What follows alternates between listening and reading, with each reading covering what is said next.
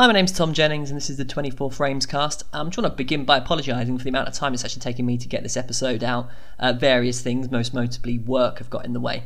But we're here now, and I want to begin with a quick plug for the blog at 24framescast.blogspot.com, or you can email me at 24framescast@gmail.com. So without any further ado, I'm going to get on with it, and this is going to be the first of 3 episodes dedicated to the films of Ridley Scott. I hope you enjoy it.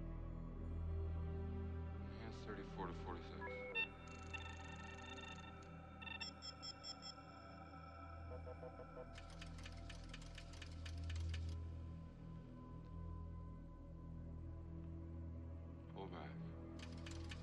Wait a minute. Go right. Stop. Enhance 5719. Track 45 left. Stop. Enhance 15 to 23.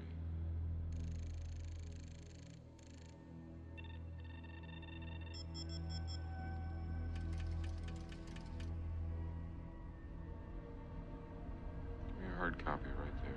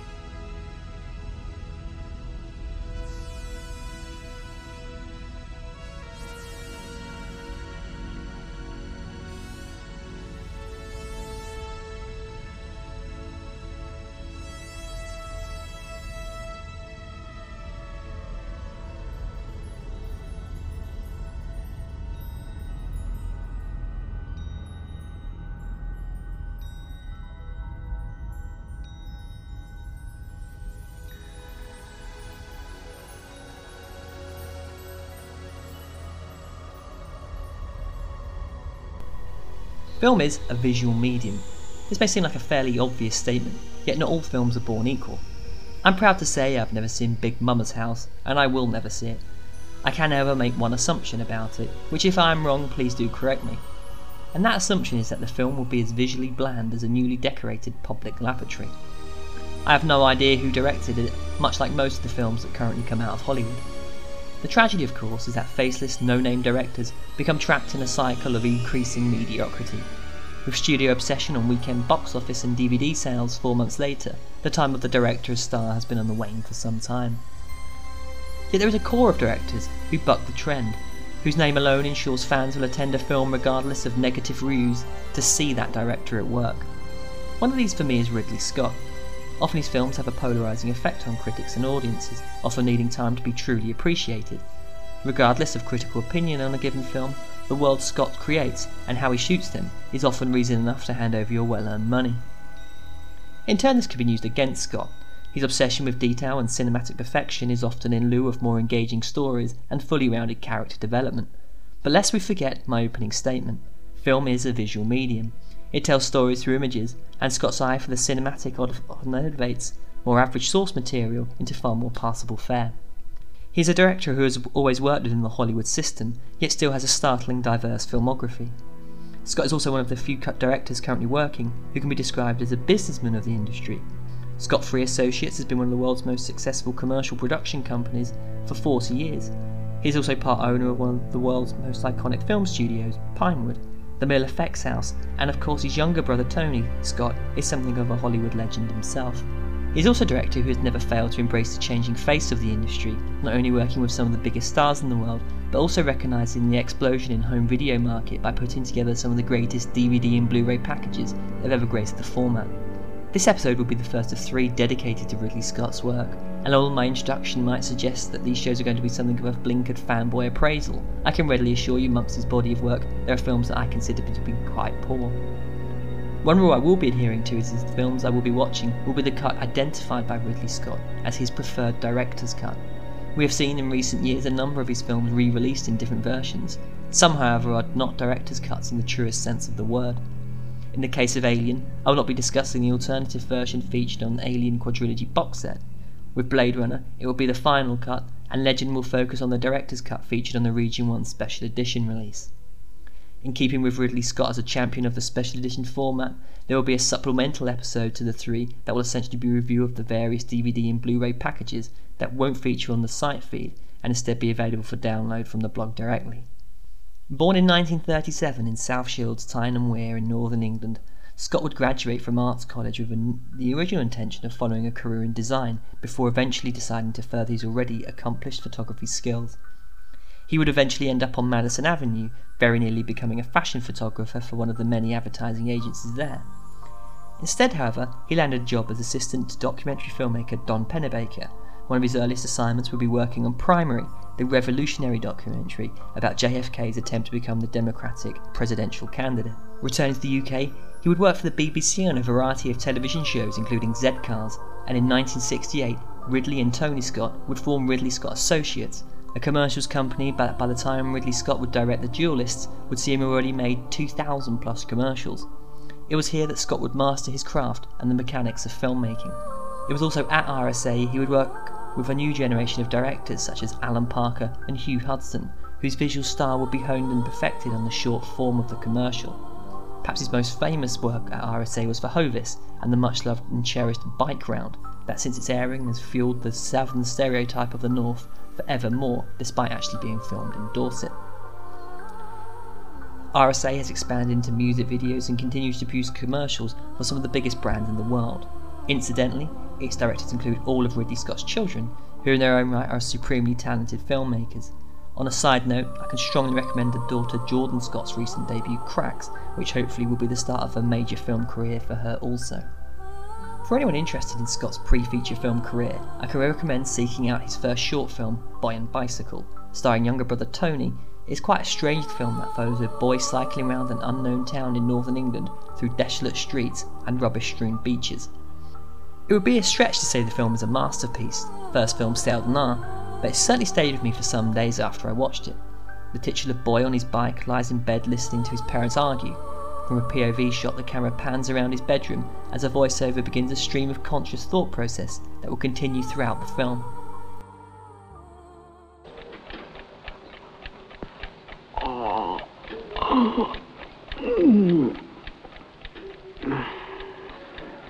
A day older. Every morning now I'm awake before the alarm.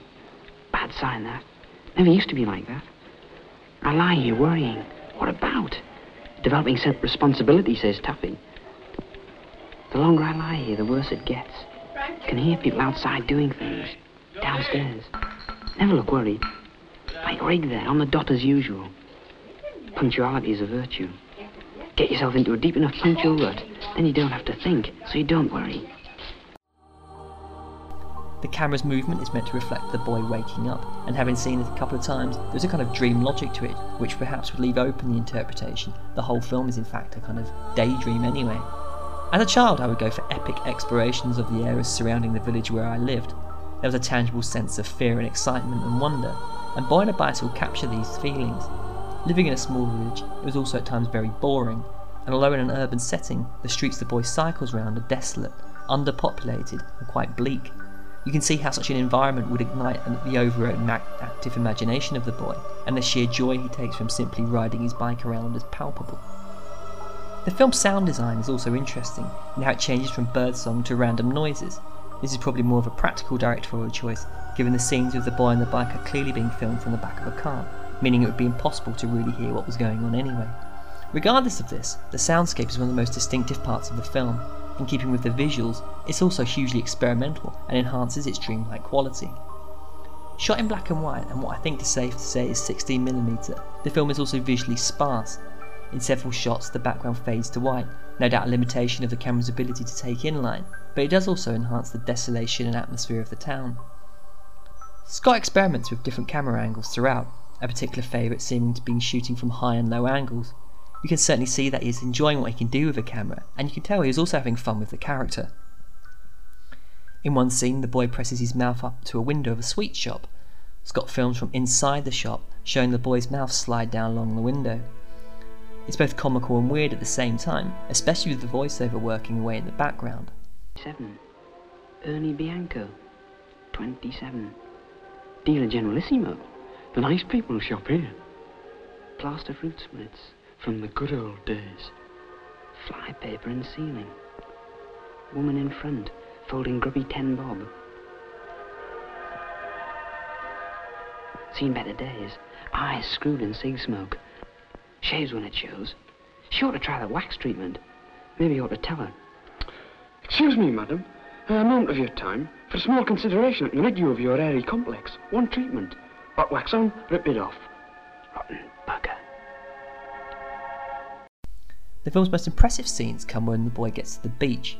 The stereotypical view of the British coastline isn't necessarily a good one, and in Boy and Bicycle, the beach is one of the most unappealing places I've ever seen. The sea looks utterly freezing, the beach itself looks a bit like Dunkirk after the evacuation in World War II, complete with rusting anchors and debris.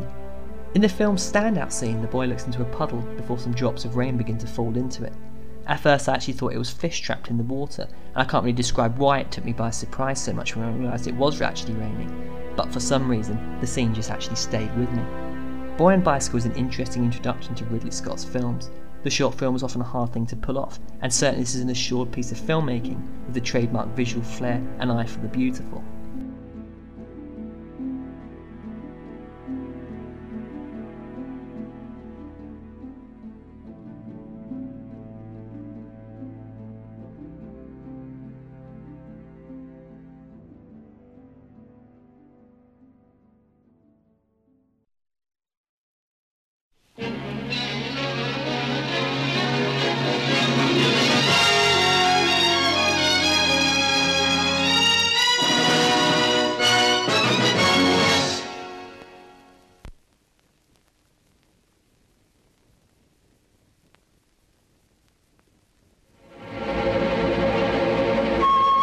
The duelist demands satisfaction.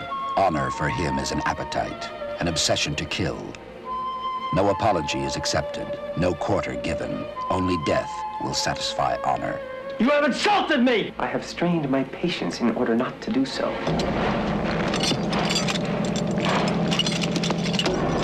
But I demand an apology. Strife without reason, a quarrel pursued for its own sake. Ferro intends to kill you. Gentlemen, prepare to advance. Nobody understands why you fight with Arnold. I believe you feed your spite on him with no more sense than a nasty, blood-sucking louse. If he so earnestly desires to kill me, he will kill me. Damn it, kill him. Keep away from him. Keep ahead of him. Put your trust in Bonaparte.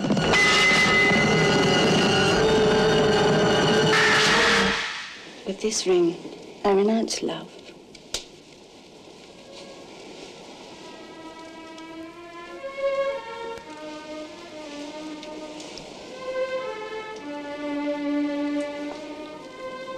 And make do with you.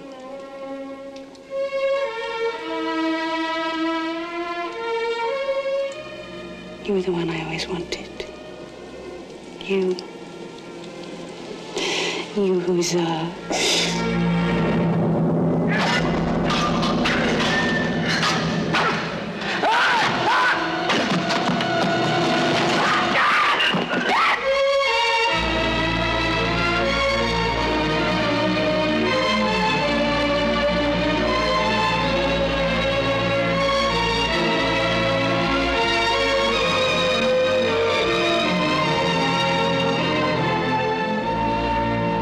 The enemies of reason have a certain blind look. He has that look, don't you think?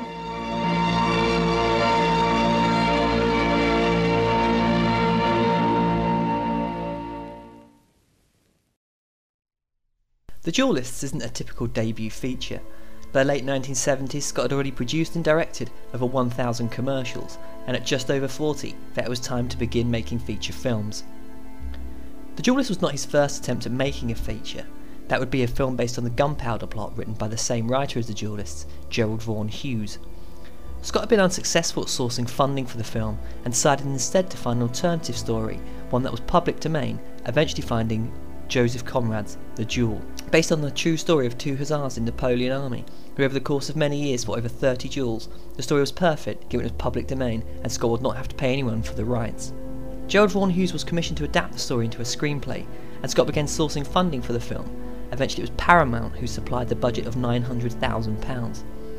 It's difficult now to think of Ridley Scott as a low-budget independent filmmaker, but so desperate was he to have the film made, he actually put up the completion bond himself and waived his director's fee. For anyone who's been involved in film production or any kind of creative endeavour, you soon learn that a great deal of luck is required. Scott spent months trying to persuade Harvey Keitel and Keith Carradine to appear in the film, only for Carradine, who was at the time also a pop star, to have a #1 hit in America. Carradine wanted to go on tour to promote the song, but was eventually persuaded to take part. Scott also had to appease the local mayor of the town near where they were shooting in order to gain access to the various locations around it. As sheer coincidence had it, Conrad's original story of the Tall Duelists had been written about men local to the area. Scott was shown the original reports of the two men's duels. He had by complete chance decided to film in perhaps the most historically accurate location possible. Known for being a stickler for authenticity, I wouldn't be surprised if he had some kind of sixth sense for such things. Scott chose cinematographer John Tidy, himself a feature film novice who had previously worked with Scott on many commercials, to shoot the film. Co-produced with David Putnam, filming began in September 1976, almost entirely on exterior locations in near constant driving rain. The Duelist is an epic story told in the most intimate way. The film's time span is over something like 30 years, following its two protagonists, Farreau, played by Harvey Keitel, and Dupreux, played by David Carradine, who after a seemingly innocuous disagreement begin a series of duels that escalate during the course of their military careers. Keitel's Farreau is a vicious, vengeful type, constantly enraged by the sense of dishonour he feels Dupreux has done him. Representing the working classes in Napoleonic France, Farreau is the type of character the revolution was supposed to liberate from the shackles of the ruling classes. Dupreux is the total opposite. An entrenched member of the social elite, he is rich and no doubt from good stock. Dupreux is never snobbish or arrogant. He is very noble and kind to those around him, played with real charm and charisma by Carradine, who throughout the film tries to avoid Farreau, repeatedly trying to settle the disagreement in an amicable way. The film doesn't have epic battle scene and cast of thousands, and in reality is all the better for that. The Duelist is a character study about the notion of honour and class and its effect on its central protagonists' lives. The story begins in rural France. A young girl shepherds geese up the road before being greeted to the sight of Farreau, about to duel the son of the local mayor. This opening scene of The Duelists established almost immediately the style and visual language of the film. Firstly, the location is real. There were no indoor sound stages for the film. Scott wanted absolute realism, and true to his eye for location and the visually arresting, the backdrop of the real duel is a bizarre structure that appears to be built on stone stilts. I can only summarise it as some kind of flood defence for whatever is stored in it, but it gives the scene an extra visual element through the architectural choice. Scott spent a great deal of time personally visiting locations, often simply walking around smoking a cigar, looking at how the light affected them through different times in the day. The opening duel between Farreau and the mayor's son gives a clear indication of how they would proceed throughout the film. In an age where action scenes often last most of the film, the duelist fighting scenes are short, violent, and decidedly unshowy to eyes accustomed to more Hollywood-orientated fare. Credit must be given to fight choreographer William Hobbs, who eschewed Hollywood convention and stuck to absolute authenticity throughout the film. As much as I love the films like The Adventures of Robin Hood with Errol Flynn, the sword fights are not about killing each other, they're about looking good for the camera. In The Duelist, the fights are about two men trying to kill each other. Scott moves the camera into the fight, using reverse shots from perspective of the two opponents, their swords jabbing at each other and directly toward the camera. Perhaps the word to use would be visceral. I prefer instead to use the term shit scary. The duel is fought only using diegetic noises. Whether or not there was any additional Foley work done in post, I don't know, but the clanking and swooshing of swords puts us right in the middle of the action. There's no witty asides from Farreau at his opponent, except for a ha when Farreau finally scores a kill and the soundtrack kicks in.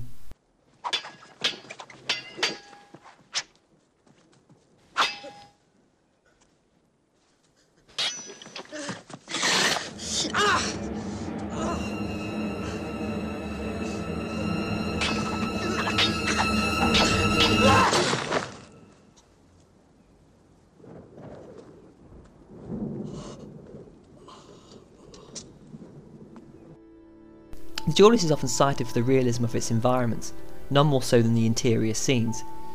We expect the norm for period drama to show decadence and vastly lavish rooms complete with huge chandeliers and paintings depicting important figures.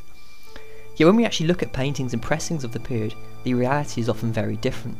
The gulf between rich and poor was indeed vast. There was no real middle class. Officers of a similar rank in the army may have huge gulfs between their wealth. The officer's mess when we are first introduced to Dupreux isn't exactly what we would call glamorous, which is reflected throughout all the film's militaristic interiors. The walls are bland, with very little hanging on them. The room's light predominantly comes from candles. Scotland cinematographer John Tidy used Barry Lyndon as a reference for the film's visual style. The candlelight and natural lighting in the scenes have a glow around them that gives especially the more static interior shots a similar aesthetic to paintings, which was a deliberate reference to works of the time. When working on a limited budget, a filmmaker is faced with a series of choices to be based around compromise. Clearly in the case of The Duelist, Scott's one area of zero compromise was the film's visuals. Of course the rest of the film isn't exactly lacking, the performances are excellent all round, as is the art direction and music, but the look of the film is one thing that is consistently impeccable throughout. When Dupreux is dispatched to inform Thoreau he is confined to barracks at the local Madams, the composition of the scene is also highly reflective of the two characters' different backgrounds. Thoreau stands amongst a group of what appears could be elements of the upper class. Instead he is simply in a high-class brothel, the fact being he would be completely out of place in a more respectable gathering. I think it's what critics of Scott actually miss. We could have a scene of dialogue where Thoreau expresses his disdain for polite society over his preference for the bordellos and bars, but Scott knows this would be pointless and opts for a far more subtle approach. The Madame propositions Dupreux, who politely declines whilst Thoreau watches on behind her. Through visuals and a simple gesture of manners, the two men's vastly different personalities are established, as is one of the underlying causes of the subsequent duels between them. It's the kind of exchange we see a lot in Barry Lyndon. In particular reminded me of the scene where Barry invites guests over following his thrashing of his stepson. The way in which his invite is retorted shows the polite manners and customs of the time. The first duel is born from a moment of rage by Thoreau, and in the visual style of the fight reflects this. The camera is right amongst the pair as they fight. The odd thing is that I find myself slightly detracted trying to work out what the fight is actually about. Your duty is to victimize me. Am I mistaken? You have chosen to hunt me out in the drawing room of a lady toward whom I feel Sir, the deepest... I respect your inexpressible sentiments. But I can assure you that the hunting was no choice of mine. You have insulted me. You have insulted me! I have strained my patience in order not to do so. And I demand an apology. This is too ridiculous. Really too ridiculous. A proper general's poodle. Can you fight? I see no reason whatever for us to fight. What reason would you like? Shall I spit in your face? Shall I cut a chunk out of your backside, or would that be too ridiculous? How do you get back to your general now? Through the window? I believe you're really quite a madman. You draw your sword.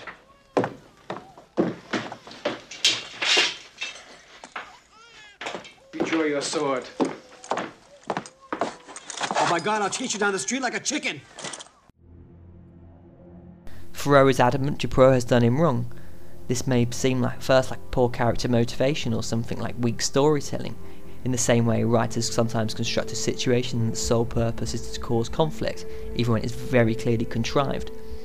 But in this case, it's actually central to the core theme of the film and is actually addressed later on. Many years later, Thoreau can't recall why the duel began either. He tries to attach its reason to a slight Dupreux made against Napoleon, but even this might actually be a lie in order to not make him look like a petty madman. An early recurring visual motif seen throughout Scott's works begin in The Duelist, which is a steady zoom out from an object to reveal the rest of the scene. Zooms are something we don't often see so much in modern cinema, and I actually think that's something of a pity, as when done well, it's a really striking stylistic choice. In the first case, in The Duelist, we begin a plate of fruit and zoom out to reveal Dupreux in his quarters and his doctor friend played by Tom Conti. The image of the fruit at the beginning of the sequence will be familiar to anyone with an interest in art of the period. It's a visual motif repeated throughout the film, and again I think it's moments like this that critics would in fact misinterpret as visual self-indulgence. Whilst the zoom is happening, the characters are talking, the dial is moving the plot along. Why then simply stick to a shot reverse shot? The pair's second duel is for the record my favourite of the entire film. The opening wide shot is utterly stunning. Scott waited for magic hour before filming, which would at first seem like folly given the limited amount of time he would have to shoot. However, we could expect to see an escalation in the pair's duelling. Logically, we could assume that this one would be far longer and more technically intense than the last. There is present in the scene a real dark sense of humour, a highlight being the sheep waiting around in the background, and as the pair are about to go for it, Dupois stops and sneezes. It's a fairly ludicrous little moment and temporarily takes the tension away before the scene begins again and the duel starts. When the fight does take place, it's over in a matter of seconds, all in one take, leaving Dupois with a serious wound to the shoulder. According to the etiquette of the time, Theroux could accept the duel as satisfied. Instead he refuses. Clearly it's only Dupois' death that will satisfy him. Unable to carry on, Dupois knows that Theroux will come after him again. As Dupois lies in the bath being nursed by his mistress Lara, the psychological impact of the duels begins to take their toll on him. It is abundantly clear now that his life is entirely defined by the hatred Theroux has for him. His only escape is the codes and conduct governing the rules of duelling. Only officers of equal rank could duel. Dupois therefore can seek safety in military promotion. He is not a reluctant soldier, yet is a way of keeping himself out of Theroux's way. Using smoke to add atmosphere and diffuse light is something we take for granted. It's been used so often in films, adverts and music videos since the 1980s, we probably don't even notice it. Clearly Scott was a fan, and what is quite amusing is how during the course of the film, the smoke makes an appearance because there are actually people within the scene, either burning leaves or lanterns. Come the end of the film, and the final duel, smoke washes through the ruins Theroux and Dupois are fighting. There is absolutely zero reason for it to be there. It is suited to be natural fog, but regardless it looks utterly stunning, especially when the sun's rays shine through it. The cinematography throughout is quite dark. During the making of the film, it was almost constantly raining, and was of course filmed during winter. From a personal perspective, winter is my favourite time of year, perhaps giving me a natural bias towards the film. However, I don't think I would be alone in when I say the film's look almost subverts the traditional historical epic. Often the cinematography in such films is about lush colours and visual density. The duelist's colour palette is decidedly autumnal. You can feel the warmth from interior shots with their soft glows and muted browns, and the chill of the exterior scenes with the sun hanging in the sky. The film's third duel is preceded by Lara finally realising that life with Dupois will not be possible as long as Theroux is alive. In a film where romance is governed by contemporary custom, a poignant moment arrives when Lara simply writes goodbye on Dupois' sword. It's a slightly melodramatic touch, perhaps, but as a literal translation of live by the sword goes, it is wholly pertinent.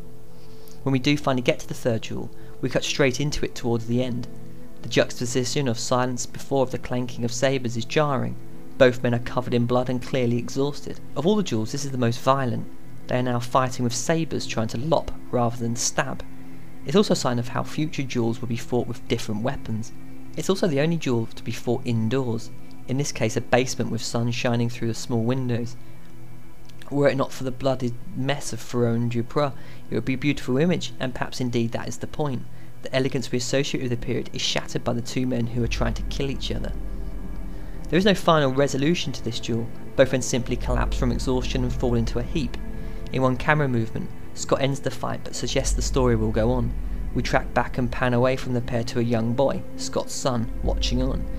It's a beautiful, graceful shot showing complete mastery of timing and subtlety. By not having a conclusion, we know this story is far from over, and as the camera moves, so does our anticipation. What next for these two men? We then jump to 1806. Both men have moved up in rank, therefore making another duel a reality. This time, however, the stakes are higher. Theroux has been waiting for another attempt at Dupois, and as such the next duel will be even more lethal than the last. Before we get there, however, we have another scene between Dupois and Lara, who following the death of her husband is now a prostitute.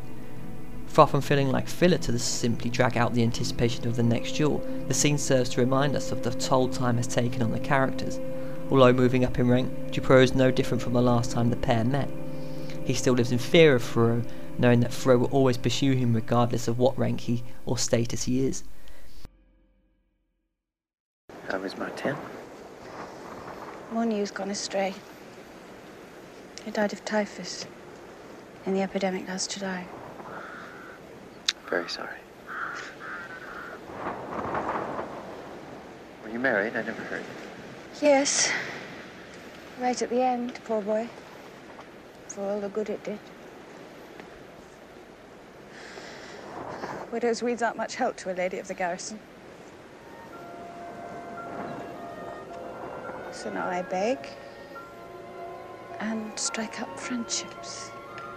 Laura, go back to France. There's only grief to be got from following soldiers. Martin said...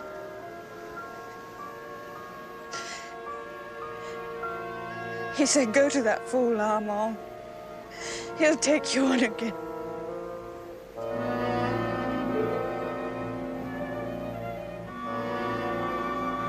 This time he'll kill you.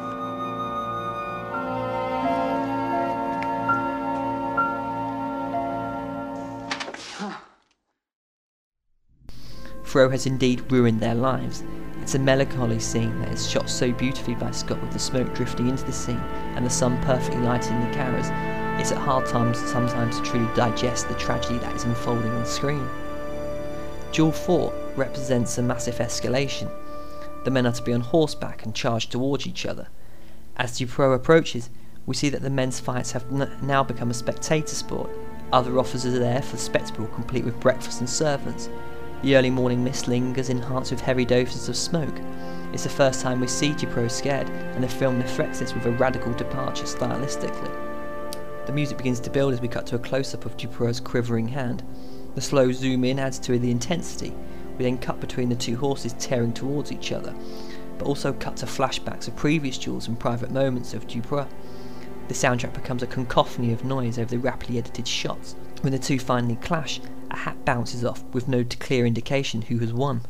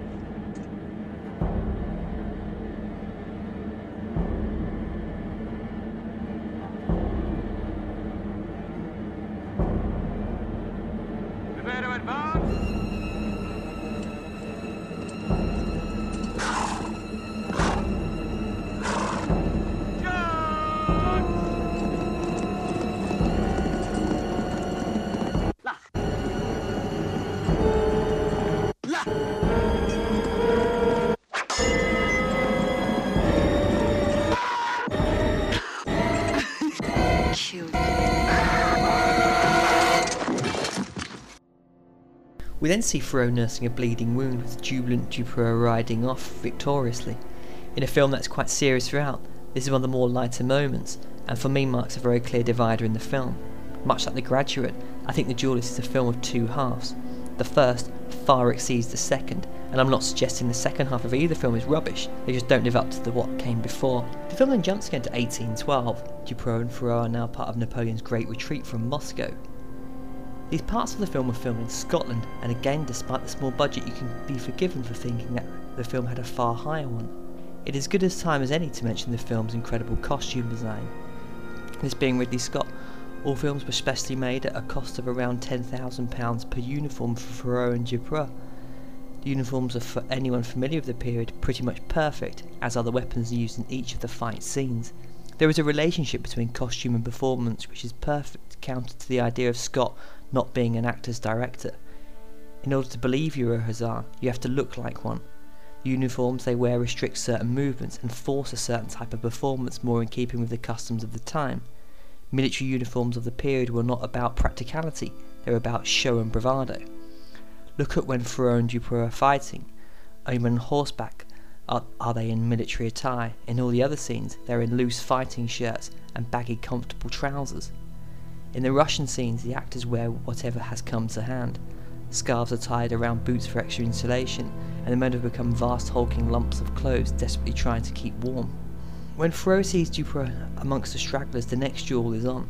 Trying to find a suitable spot, and this time armed with pistols, the pair are interrupted by a Cossack, forcing the pair to use their remaining ammunition to kill him. Shunning Dupreux's offer of a drink, Thoreau coldly states the next fight will be with pistols. We then jump forward again to 1814. Now a retired general, Dupreux lives with his sister. Napoleon having been deposed and exiled, Thoreau is a penniless outcast, tipped for execution because of his loyalty to his former emperor. In terms of its narrative, the film is at a point where to simply get on with the next duel would leave the film way too short, and unfortunately, this portion of the film between now and the final duel suffers from being fairly boring. A love story element is inserted into the narrative between Dupreux and the spinster on the neighbouring estate. It actually adds nothing to Dupreux's character, or indeed any relevance to the film's narrative. In light of Team America, it's quite hard to say without possible mockery that I actually like montages in films. Scott uses one to show the relationship between Dupreux and the lover Blossom. It's the first time such advice is used in the film, and I would contest this is actually included because Scott is just padding the film before its climax. It is okay to take a breather, but I don't think this relationship is in any way necessary to the storyline. It's not to say the scenes themselves are bad, they are well written, and like the rest of the film, are interesting little vignettes into customs and etiquette of the time, but in relation to the main narrative, they really serve little purpose, and on a personal basis, seem at odds with Dupreux's decision to spare Thoreau's life. Throughout the film, he's constantly trying to rid himself of Thoreau, and when this looks like happening, he effectively lets him off the hook, despite embarking on a new love life. What is quite fascinating at this juncture of the film is when we see that Thoreau cannot remember or is simply making up the real reasons for the duel's origin. Indeed, this is perhaps the main point of the film. Thoreau's obsession is utterly meaningless, only unto him. I actually feel there is a tragedy about the film of wasted life. Lara's life ended up in prostitution, Dupreux is unable to find peace whilst Thoreau is alive, and Thoreau, although a thoroughly unsympathetic protagonist, is consumed by a rage that has little meaning or value. The film's final duel is a climax of all the visual flourishes that have been building throughout the film. Scott spent hours simply sitting in the ruins the last year is fought in, seeing how the light affected the location throughout the day. It's little wonder then that the final scene is one of the most beautiful ever put to film. Scott's love of smoke for atmosphere is ever present. You could spin the situation and say the smoke is in fact early morning mist drifting through, but anyone with basic knowledge of the world will know mist is not that thick, and like in other scenes, Scott does not show us a bonfire or any logical reason for the smoke to be there. In keeping with the film, there is a ridiculous sense of formality before the duel begins. There is humour to be found in the film. I can't help but smirk when Thoreau's two helpers matter-of-factly discuss the proceedings, as it was just an everyday event. Good day. Good day. Sir, I wonder, could you direct us to the residence of General Armand Dubert? What is it you want with him? I want a quiet word with him. Confidential, you understand? This place is quiet enough. You aren't the General, are you, sir, by any chance? Yes, sir, I am. Thought so. Met you once after Ratisbon. Well, sir, all we need for the present are the names of your friends. What friends? We are the friends of General Thoreau. We'll need to work pretty sharp. Police surveillance. They keep us bottled up at Vato. Down their eyes. Slip out, slip back. No one the wiser. It's risky, of course, but honor before everything. Honor first. I could have you both carted back where you come from in irons. I swear to God I could whisper. Only whisper, and you'd both be dead in a ditch before morning. This is royalist country. This is my home. We have proceeded on the assumption that you were a gentleman. Yes, damn you. Damn you, I am. Very well, then. We would like to know the names of your friends. I have no friends stupid enough to take part in such a farce. I suppose I could act for him. He could act for you.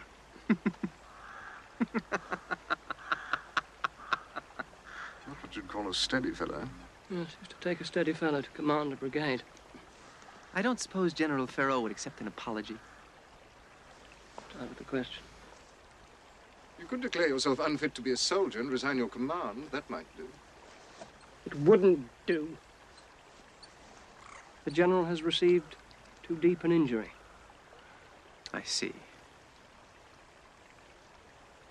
I will meet you tomorrow at sunrise, here. Sabers, whatever you choose. Pistols. Pistols?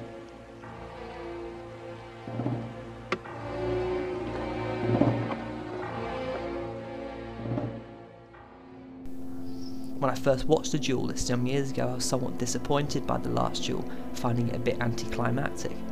I was expecting Dupont to win through some kind of trickery, outfoxing Ferrot in a clever way. Instead, Ferrot simply misses, and therein lies why the duel is, given the circumstances, quite short. The pair only have 2 pistols each and no extra ammunition. When Ferrot misses, he is bound by custom, and given his strict adherence to the rules, has not bought any more ammunition. He is not the deceitful baddie he could have been, and indeed it is one of the elements of the film that does slightly frustrate me. I don't think we ever get to know Ferrot in any real detail, and in some respects I'm not entirely sure we need to. A modern comparison would be someone like the Joker from The Dark Knight, who functions more like a force of nature rather than a well-rounded character. In The Duelist, however, I think we need to spend more time with Ferrot during the course of the film, perhaps seeing his fight to attain promotion in order to continue duelling Dupont. If the film could depart to show the romantic scenes with Dupont, I think there could have been more of Ferrot's military career. Come the climax, however, we can be left in no doubt that Ferrot's fate is indeed worse than death itself.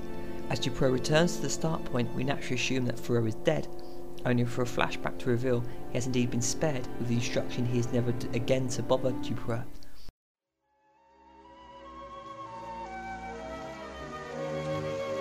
You have kept me at your beck and call for 15 years. I shall never again do what you demand of me. By every rule of single combat, from this moment your life belongs to me. Is that not correct? Then I shall simply declare you dead. In all of your dealings with me, you will do me the courtesy to conduct yourself as a dead man. I have submitted to your notions of honor long enough. You will now submit to mine.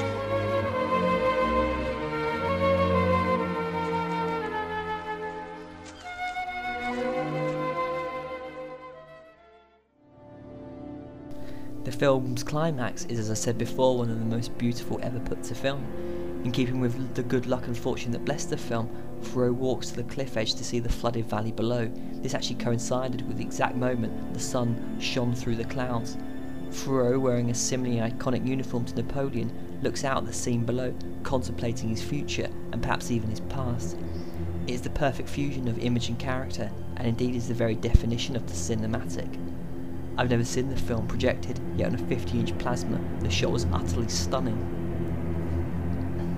In the final analysis, The Duelist is an assured debut.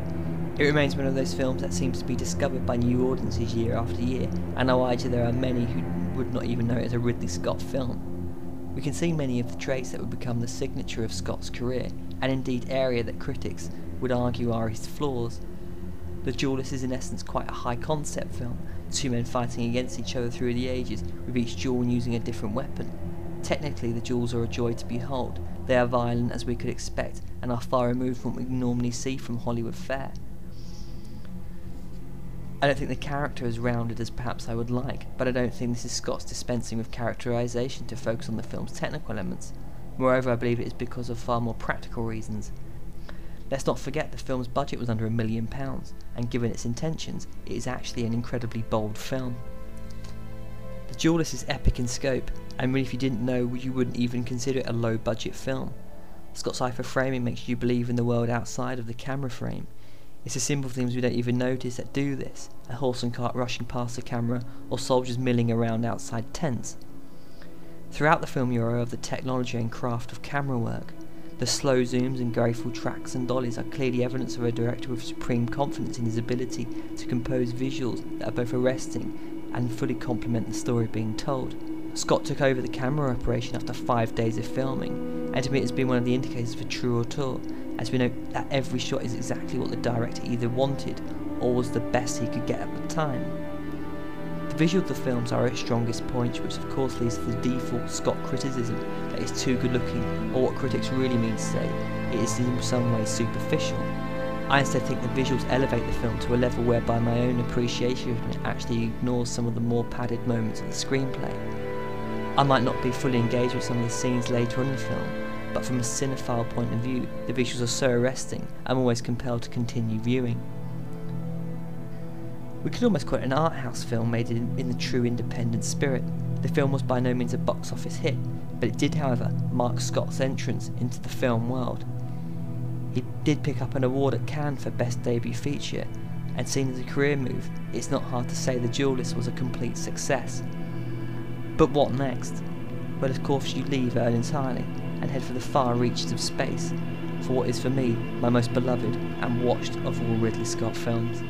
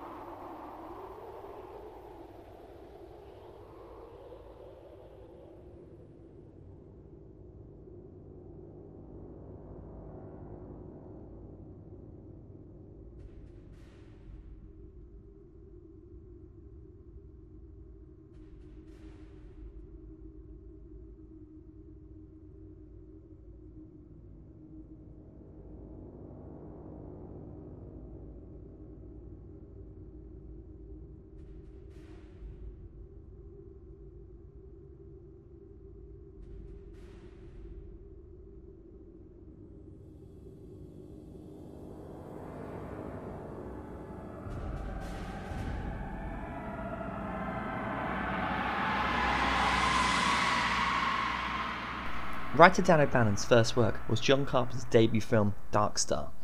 O'Bannon wanted to return to space, this time however a far more scary monster. Collaborating with friend David Shusett, the pair began working on a project called Star Beast, about the crew of a spaceship terrorised by an alien monster. In the early 1970s, Star Wars was yet to reignite the sci-fi genre. O'Bannon and Shusett's script was decidedly B-movie in nature, and it's no surprise therefore. At one stage the film was going to be a Roger Corman piece, made on a typically low budget.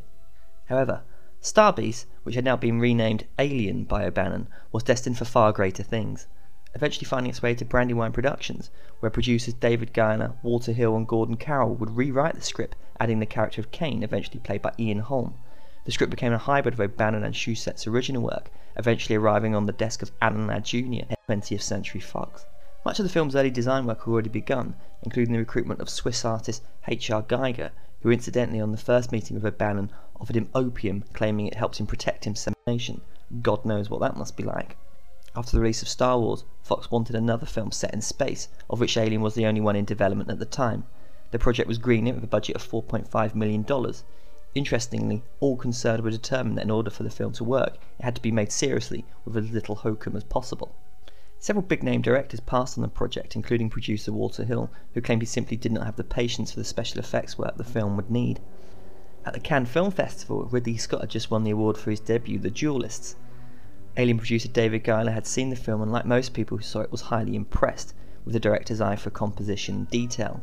Scott was offered the script to read, who after a month handed in extensive storyboards to Fox, who upon seeing Scott's vision of the film increased the budget from $4.5 million to $8.5 million.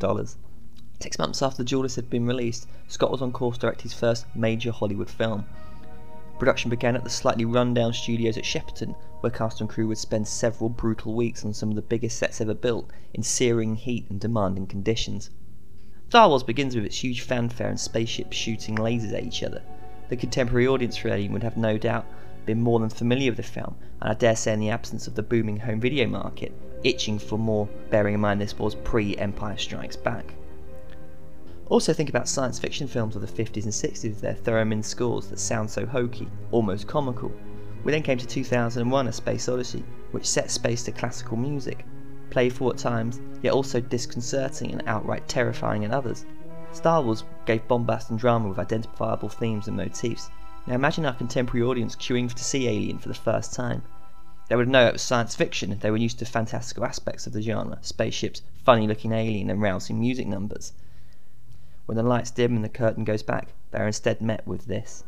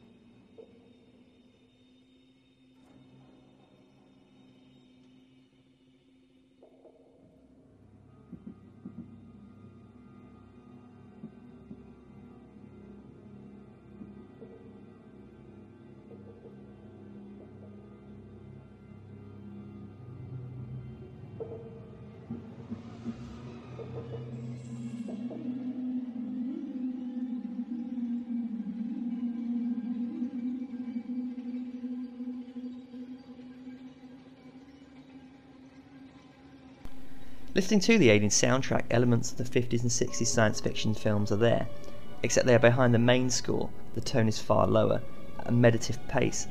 Interestingly, Scott claims one of the biggest influences in terms of horror films was the Texas Chainsaw Massacre, which pacing-wise is the complete opposite of Alien. The music is identifiable on the one hand, yet utterly unique on the other. Crucially, the music does not seem based on the conventions of any one genre. The message at this stage is perfectly clear. Alien is not the film you think it is going to be. This is space, but not space we have come to know. Look at the planets in the background as the camera passes around this corner of the universe. They are not bright or welcoming. And next comes something which only the real nerd in us all will ever truly enjoy: the gradual reveal of the alien text. Fragmented at first, the letters making up the title appear slowly, methodically. The title font was actually the one chosen by the people who were preparing the posters for the film, of which Scott was also heavily involved with. The reveal is not a simple gimmick, or is it being done for pure aesthetic whimsy. It is a statement on the pacing of the film itself. Scott knows the real reason people are coming to see the film is for the alien, and he's trying to build suspense even more. Why would you then reveal the alien itself from the film's opening? Why give people the opportunity to simply walk out? It is the main attraction of the film. Only you as viewer are going to have to wait to see, and you're at the mercy of Scott, who first wants you to settle into the world he has created. Let's not forget either the film's trailer did not reveal any details of the alien other than an egg with a horrific noise playing over the top. Audience expectation at this point would have been at fever pitch. The film's opening slows everything down, taking you back to reality, and what a reality we are shown. Out of the darkness comes the Nostromo, only it isn't sleek, it's not shiny, it's not pretty, it's more like an oil rig. The space shuttle looks like a plane because within Earth's atmosphere it needs to be aerodynamic. It needs wings and flaps to manipulate the air around it so it can turn, pitch and yaw. Outside of Earth's atmosphere, and it's utterly useless. Its wings and flaps mean nothing in the zero-gravity environment. It moves about through thrusters on its side, and sure it looks good, but if only used in space you might as well build a box with triangles and potatoes stuck to it, as both would have exactly the same aerodynamic qualities. We are informed that this thing before us is a refinery being towed through space by the Nostromo. As it glides over the camera, it is industrial without being fantastical. The best word to describe it is practical. This is what future technology looks like, not for aesthetic titillation, but instead for practical purpose of interstellar commerce. Before even setting foot on the ship, Scott has established his world brilliantly. Yes, this is science fiction, but it's science fiction that is unlike anything that has gone before it. Would we really at this stage be expecting laser guns and a crew made of half-human, half-three-eyed blue things that speaks in clicks? Of course not. Alien's about taking us to a reality in a galaxy far, far away. But why do this anyway? Scott knows it's going to be more scary the more we believe the reality of the world he is showing us, and upon entering the Nostromo, the notion becomes even clearer. The one criticism of Ridley Scott that seems almost default is the preference for location and style over character.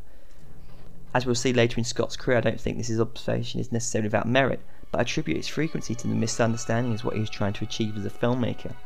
Why does Scott go to such length to show you the world he creates? Is it because he wants the viewer to believe 100% that what they're seeing is real? Yes, but how can he achieve this if the actors don't believe in the world they are in? The opening shots of the Nostromo's interior are perhaps almost mundane in their functionality. We see lights flashing on consoles, trinkets on tables, files stacked on top of each other. The ship is cluttered, but above all it is lived in.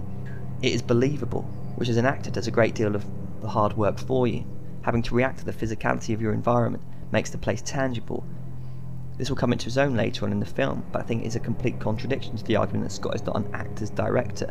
To go to such lengths to aid them shows total understanding of the craft, and in some respects faith in the ability of the cast to perform. If we look at the cast, they're not an assortment of B-list cannon fodder. John Hurt, Harry Dean Stanton, Ton Skerritt, Yaphet Kotto were all classically trained theatre actors. We of course know that many of the crew in Alien will perish. Of course Ripley is established as the main protagonist, but for anyone watching the film new, seeing the cast of such calibre would make it really hard to work out who is going to die first. Prior to the crew waking up, the film is already hinting that there is something afoot. In the first instance, data begins to come through with a flurry of electronic noises. The camera then cuts to a reflection of a helmet visor. Visually it looks as if the helmet is simply watching the screen, yet if you're familiar with the story, there's actually a context. A message to the ship's computer, Mother, informing it to wake the crew and begin the process of returning an alien. An analogy of the Nostromo being a haunted house is often used when talking about Alien. Haunted houses are often malicious places full of trapdoors, secret hideways to the side. This seemingly minor cutaway is an extension of this. Mother knows what it's sending the crew towards. The ship, their home, is actively working against them. When we track to the crew in the sleeping pods, we are again reminded we are in the world of science fiction. Even in this scene there seems to be science to the fiction. The crew don't spring up awake, robots don't come in and serve them drinks. They look like they are tired, achy, and thoroughly pissed off. The technology is not perfect, it's not too slick. The ship still needs coolant and oxygen supplies. The world of Alien is functional, one built on known barriers and limitations. The crew of the Nostromo smoke, bicker and look like truckers. They are not unique or different in appearance to anything that does not exist in the world we know and live in, and it is why when we see them around the table for the first time, we begin to forget the film's title and what it's actually about. Scott is making us forget what we are there to see, i.e. the alien, thereby building the anticipation even more. The dialogue overlaps, making it hard to really hear what they're speaking about. It's a bit unnerving at first, as we as the audience haven't had any indicator who the main protagonist is, which is of course the point. The dialogue between the crew is also decidedly unscience fiction. There's no talk of space thrusters and laser beams in the early exchanges. Moreover, they are interested in pay and bonuses, which given what follows is totally trivial, yet serves again to root the story in reality. I am cold. Still with us, Brett? Right. Yeah. Oh, I feel dead. Anybody ever tell you look dead, man? Oh, yeah, right. I just forgot something, man. Before we dock, I think we ought to discuss the bonus situation. Right. Brett and I, we think we deserve full shares, right, baby? You see, Mr. Park and I feel that the bonus situation has never been on an equitable level. Well, you get what you contracted for like everybody else. Yes, but everybody else gets more than us. Oh, Mother wants to talk to you. Yes, yellow lights for my eyes only. Okay, get dressed, huh? Parker? Can I finish my coffee? It's the only thing good on this ship. Looking back at the duelists, Scott created a world that extended beyond the camera through well-positioned actors and carts moving past it. In Alien, a similar effect is attained simply through the use of dialogue. I like to speculate when I watch films as the backstory of the worlds that they take place in. in the world of Alien, I've always felt that the technology that allowed such fast interstellar travel was probably a kind of accidental discovery, far from perfected, and still meaning the crews had to be put into artificial sleep to conserve supplies. It also explains why the ship looks so ugly and the crew, for want of a better word, normal. The rest of technology is waiting to catch up, commerce and world being the two biggest driving components in technological advance. Through the quality of the art direction, the Nostromo looks like a living, breathing craft. The only thing I can equate it to is when we see the ship's engine room in a film. We see pipes and steam and various dials and levers, not really knowing what each individual component does, but we recognise that the combined effort of all of them is to make the boat move and the electricity work. I get a similar feeling from the Nostromo. Every inch of it is filled with something that seems to have a purpose. Aesthetically, it's not designed to be pleasing on the eye, rather more a fully functioning craft, and of course the pipes and tubes are the perfect place to hide if your head is long and curved. Scott had in fact hired two design teams for the film. Michael Seymour and Roger Christian took care of all the human design spaces. The set of the Nostromo was huge, allowing the cast to move through it without having to move from set to set. The non-human design, i.e. the alien and the vessel carrying the eggs, were designed by H.R. Geiger. Although he joined the crew before production began, Scott was adamant that he remain on board the project. Geiger had originally wanted to redesign the alien, however Scott insisted that he continue to use the design Necronomina, the early version of which is essentially the final design used in the film.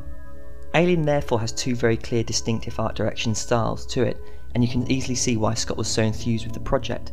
This was science fiction being taken seriously, with every inch of the camera's frame contributing towards the film's overall aesthetic. When we do begin to see the crew interacting in the environment with such naturalistic dialogue, it also becomes increasingly hard to identify who the main protagonist is. We could naturally assume it is the captain, Dallas, or the most famous face in the film, John Hearn. The film's marketing gave absolutely nothing away in terms of the human element of the film. Of course, the film's lead was Sigourney Weaver, making her full film debut. You can see why Scott chose Weaver for the role, and an almost perfect cast, she particularly excels in the film. Weaver has the physical presence to stand up for herself as the ship's second in command. There was a genuine clash between her and Yaphet Kotto on set, who would regularly try to improvise, even to the point where, come his death scene, he claimed on the day he was going to kill the alien instead. Scott had told Kotto not to speak to Weaver and tried to wind her up during the film's production. In relation to Weaver, Kotto refused to accept his character would take orders from her. Weaver in turn had to rise up to both him and his character's attitude, which when you see the film explains the real tension between them and the eventual ascendance of Ripley to the role of leader of the group. Hey Ripley! Hey Ripley, I want to ask you a question. If they find what they're looking for out there, does that mean we get full shares? Don't worry, Parker, yeah. You'll get whatever's coming to you. Look, I'm not gonna do any more work. We get this straightened out. Brett, you're guaranteed by law to get a share. What? Why don't you just fuck off? What? And what'd you say, Rip? If you have any trouble, I'll be on the bridge. Come back here! Many of the cast complained that Scott did not show them enough attention on set, claiming they did not feel their characters had enough adequate motivation, although I do question what motivation a character needs when it's being pursued by a 10-foot killing machine. The main detractor of Scott's style seems to be Tom Skerritt. Interested in the quadrilogy special features, Harry Dean Stanton speaks of being given a vast dossier detailing his character's backstory, including such details as how many missions the character had been on and information he had. Skerritt, however, claimed not to have been in the receipt of such information, which makes me wonder if perhaps his feelings for Scott are more negative than the other cast, or indeed it was a ploy by Scott to try and instill Dallas with a sense of separation. Perhaps Skerritt was slightly miffed he was cut so quickly from the final cut. Certainly would not be the first time an actor was less than thrilled to find himself killed off so early, given that the first cut of the film was over 3.5 hours long. When the crew received the message from the alien craft, the subtlety of the filmmaking and indeed the screenplay become even more apparent.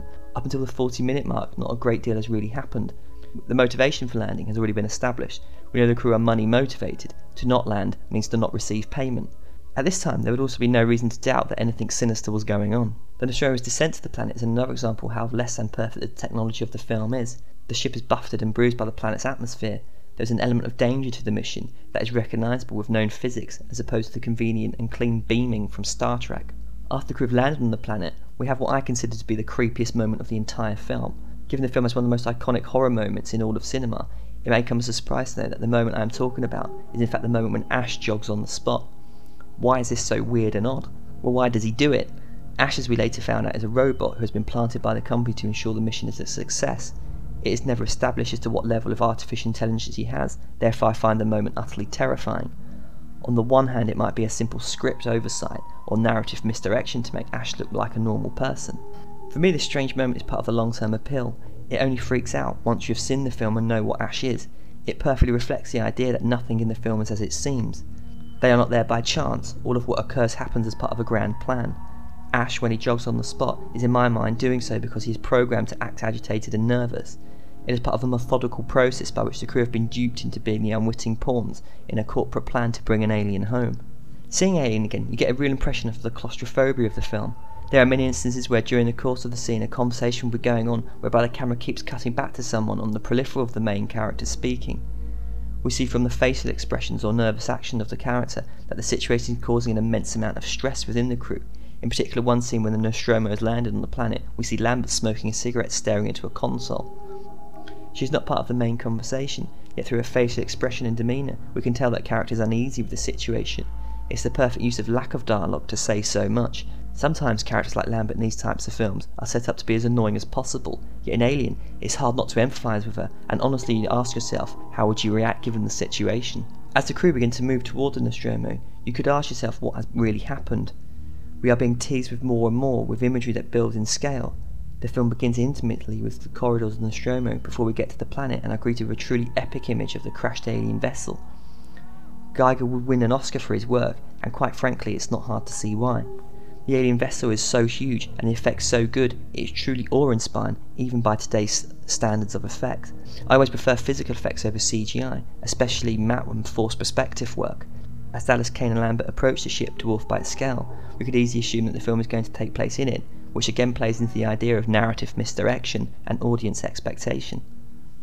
The so-called space jockey scene is for science fiction fans one of the most iconic moments in cinema.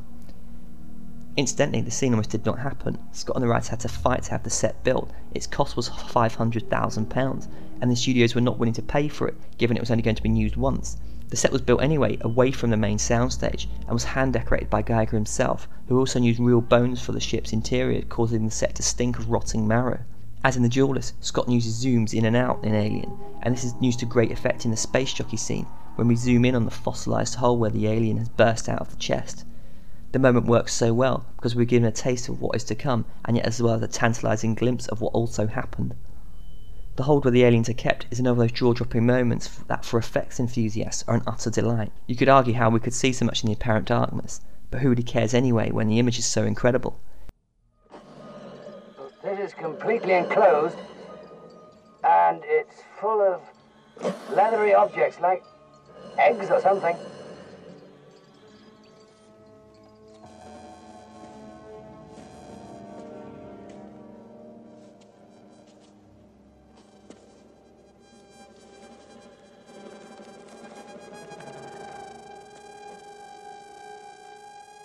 There's a layer of mist just covering the eggs that reacts when broken. The laser light hovering above the effects was a prop borrowed from The Who were rehearsing next door, and with the addition of a sound effect that accompanies John Hurt's hand when he passes through it, has the appearance of a far more sophisticated effect. There's a messed up sense of physics to the scene as well. If you notice, drips go upwards from the eggs, and of course we have to go through the pain of watching John Hurt attacked in the face. It's what I love about the alien's life cycle. These eggs are passive like a Venus flytrap. They wait for you to come to them. The cut from the facehugger jumping from the egg, juxtaposed with the wide shot of the alien craft, demonstrates Scott's perfect mastery of the craft of filmmaking. In the first instance, I doubt very much we could have seen the facehugger attach itself anyway without a rather poor looking effect. When it jumps from the egg, editor Terry Rawlings uses a series of small cuts showing it shooting up towards the face. The effect is far more creepy because we don't actually see what it is. Scott knows about building suspense, so we are again made to wait. The cut to the alien craft suddenly makes us feel people inside are trapped. We know the ship was issued a warning to stay away. Suddenly the dread that permeates the film up until this point has a tangibility to it. We're also given a valuable moment to stop and reflect. What now for the crew? Alien was shot in a scope frame by cinematographer Derek Vanlett. Scott throughout his career has used different aspect ratios, and this was his first scope feature.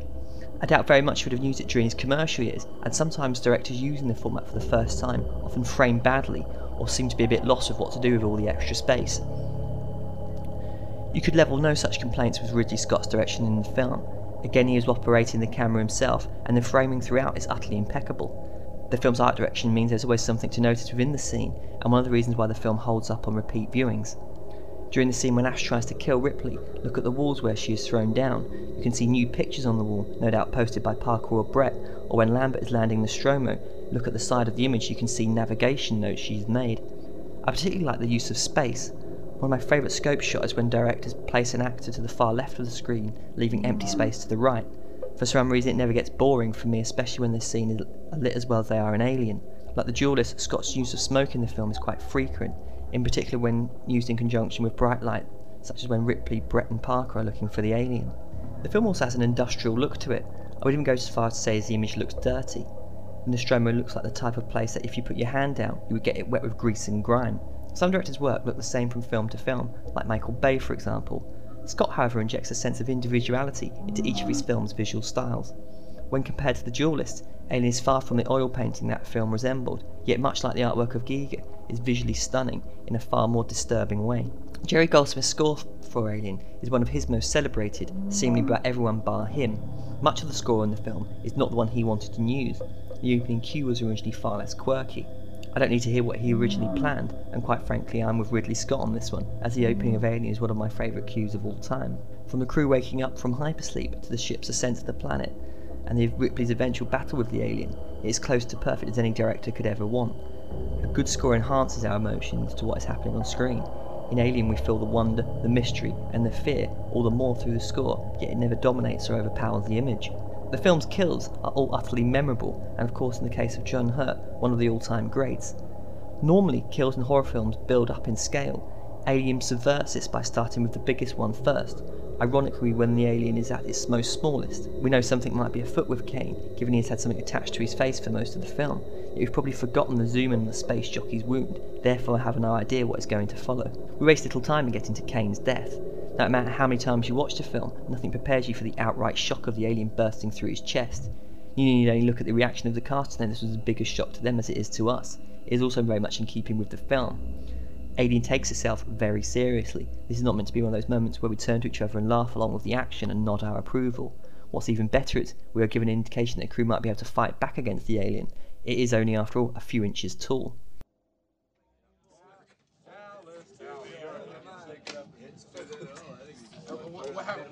What happened to this guy when he backed out? His stomach's appetite's like maybe rubbing bacon. That's it. Selling coconuts and pineapple. The first thing that I'm going to do when I get back is to get some decent food. I can dig it, man. I'm telling you, I've eaten worse food than this, but then I've tasted better, you know what I'm saying? The other one over there. You pound down the stuff like this. Listen, I'd rather be eating something else, but right now I'm sticking to food. Well, you should know you know what it's made of. No, man. I don't want to talk about what it's made of. I'm eating this.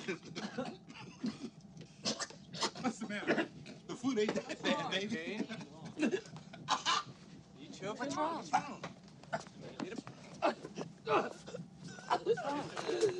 What?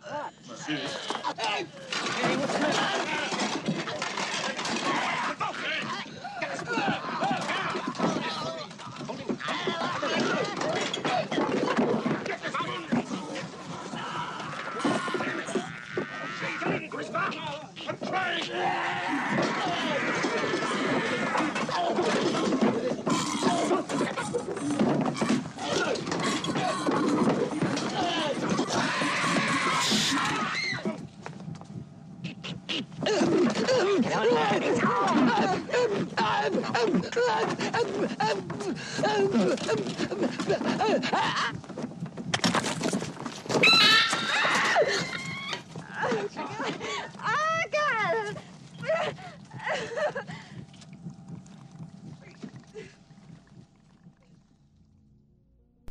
Next up is Brett.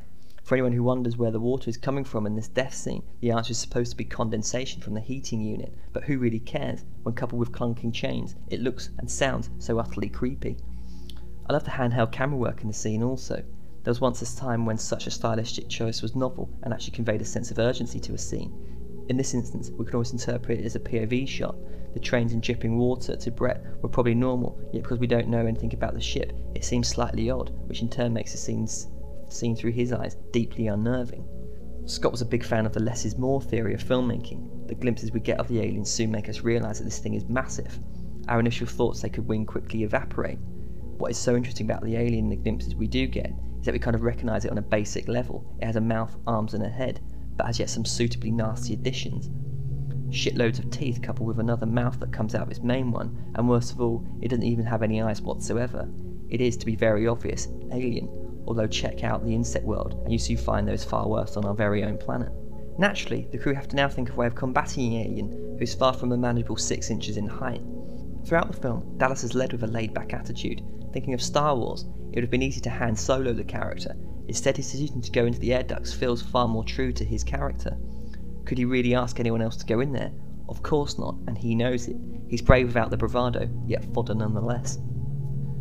When Dallas decides to go into the air duct, I love the shot of the closing iris that seals him in. The noise of the metal grinding as it shutters is creepy and forbidding. It's another fantastic practical effect that gives the film its industrial reality. The film sets up some technology to aid the suspense. Using Ash's basic motion tracker, the film heads into claustrophobia overdrive. There is a total sense of hopelessness to what Dallas is attempting. He uses a flamethrower to fire into the darkness, but we know that the alien is in there with him.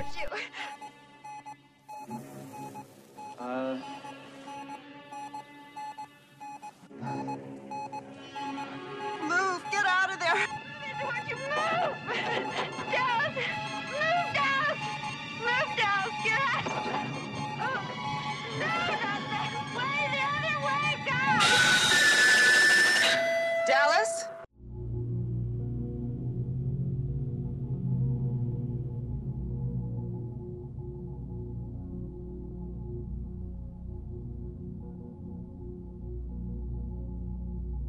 I heard on Joe Barlow's excellent Cinema Slave podcast that he now finds it hard to see Alien without being aware that the alien is just a man in a suit, and the moment that he tries to grab Dallas looks like someone doing jazz hands. I respectfully have to disagree with Joe in this case. I don't think we see enough of the alien to ever really gauge that it's just a man in a suit, and in the case of Dallas, we know through the deleted scenes and alternative cut that it does not actually kill him anyway. Being a horror fan, this is my favourite scare moment. I am massively claustrophobic, and other than Alien, the film that scared me most is The Descent, which, like Alien, resides somewhere in my worst nightmare. There may have been clues that Ash was not quite the ticket early on, and his utter disregard for our orders clearly shows he's being something of a troublemaker. Nothing, however, can prepare us for the truth. In an early scene, and something I only noticed on watching the film for preparing for this show, we see Ash sipping what we assume is milk. When Ripley has discovered from Mother that they have essentially been set up, Ash confronts Ripley when white fluid appears to sweat from his head. Prior to Alien, Scream robots were decidedly mechanical in appearance. Ash, however, feels slightly more ahead of its time, and his malfunction is truly disturbing. Ripley Scott stated that you could interpret Ash's actions as being an attempt at raping Ripley, as if he was sexually frustrated. It's an eerie concept that fits well with my own discomfort when we see him jog on the spot, as if he has exceeded his programming and has developed disturbing new tendencies. Ash's destruction and the subsequent fight for survival where Lambert and Parker are killed see Scott's completely change the pacing and tone of the film. In a film that was so meditative and slow paced to begin with, suddenly becomes an adrenaline rush, whereby all the elements of the film are ratcheted up. The camera work becomes even more handheld, with whip pans and jerks. The music becomes faster and more urgent. The ship fills with steam and lights flash and blink. A musical analogy works well looking at the scene, as it is filled with highs and lows, building to a false crescendo when we believe Ripley has escaped the beast. We all know the alien is still on board. I actually think the film does the right thing by not extenuating the scene, and more than it needs to be. In a film that is so well edited and so devoid of any cinematic fat, is the perfect resolution to a film that in reality is far from certain, yet satisfying nonetheless. Seeing Alien today, the film's effects have barely aged at all. Perhaps the monitors seem a bit big in the age of flat screen technology, but nonetheless the film is incredible. Part of the reason for that comes in how the effects were made, and the emphasis being on the made. The effects team built the spaceships from wood and plastic model kits, and just about anything they could find. Ridley Scott himself lit and shot most of the effects himself, which I don't think is in any way ego-driven, more so a director who has a complete and total vision of the film he is making. I don't think there's a single shot in Alien that stands out as being hokey or, for want of a better word, fake, but the reason for why the effects work so well is because they complement the film rather than define it. Alien is first and foremost a story about people and an extraordinary situation. When we cut to an exterior shot of the ship or alien planet, we are invariably thinking about the film and the characters and what is happening. We are almost impressed as an afterthought by the size of the ship before we are again thrust back into the film's story. Sadly, I don't think films will be made like Alien for much longer. Yes, the Star Wars prequels are incredible effects bonanzas, but do any of the scenes in them compare with the image of Dallas, Lambert and Kane standing in front of the alien craft? I don't think so, and it's why Alien will be treasured by film historians for many years to come. Before I conclude, I want to talk a little more about one theory often attributed to the film, and that is that it is a metaphor for rape. It's a theory that in many respects I do agree with, although I'm always loath to dwell on textual analysis of films. I will offer my explanation as to why I feel this theory has credence, and why in some respects I feel it explains in some way why the film makes me feel so uncomfortable. First, we have to look at the biology of the alien species and its life cycle. The facehugger actively seeks hosts and attach themselves to the face. As we see in the film and in Aliens, this process is forced and brutal. They attach themselves to the face before sticking a tube down the throat. For anyone familiar with Giger's work, there is a reoccurring theme of explicit sexual imagery. In many instances, these images hint, if not specifically show, sex as a brutal, painful process between an aggressive, sexually dominant being and a passive, physically inferior other. Sex in his work is like a mechanical process. Its function is purely reproductive. In designing Alien and affecting its biology, I cannot believe that this type of mindset would not have influenced him greatly when designing the alien species. The interesting aspect of Alien is we see Giger's work interacting with the identifiable, i.e. humans. In this clash of worlds, you have two species whose cultural and physical reproductive cycles differ greatly. When the facehugger attaches itself to Kane, there can be no argument that he is being impregnated. The fact he is male is neither here or there for the alien, yet to us it is the inverse of the natural role of the male. The fact he is forced therefore makes this attack a rape. Male rape is seldom heard of for a variety of reasons, at least not because of the perceived shame victims feel and the stigma they believe such knowledge will cause them. Being taboo, it of course becomes all the more horrific in thought. The idea of being unable to prevent it is even more disturbing, as we could ask ourselves, how would we let it happen in the first place?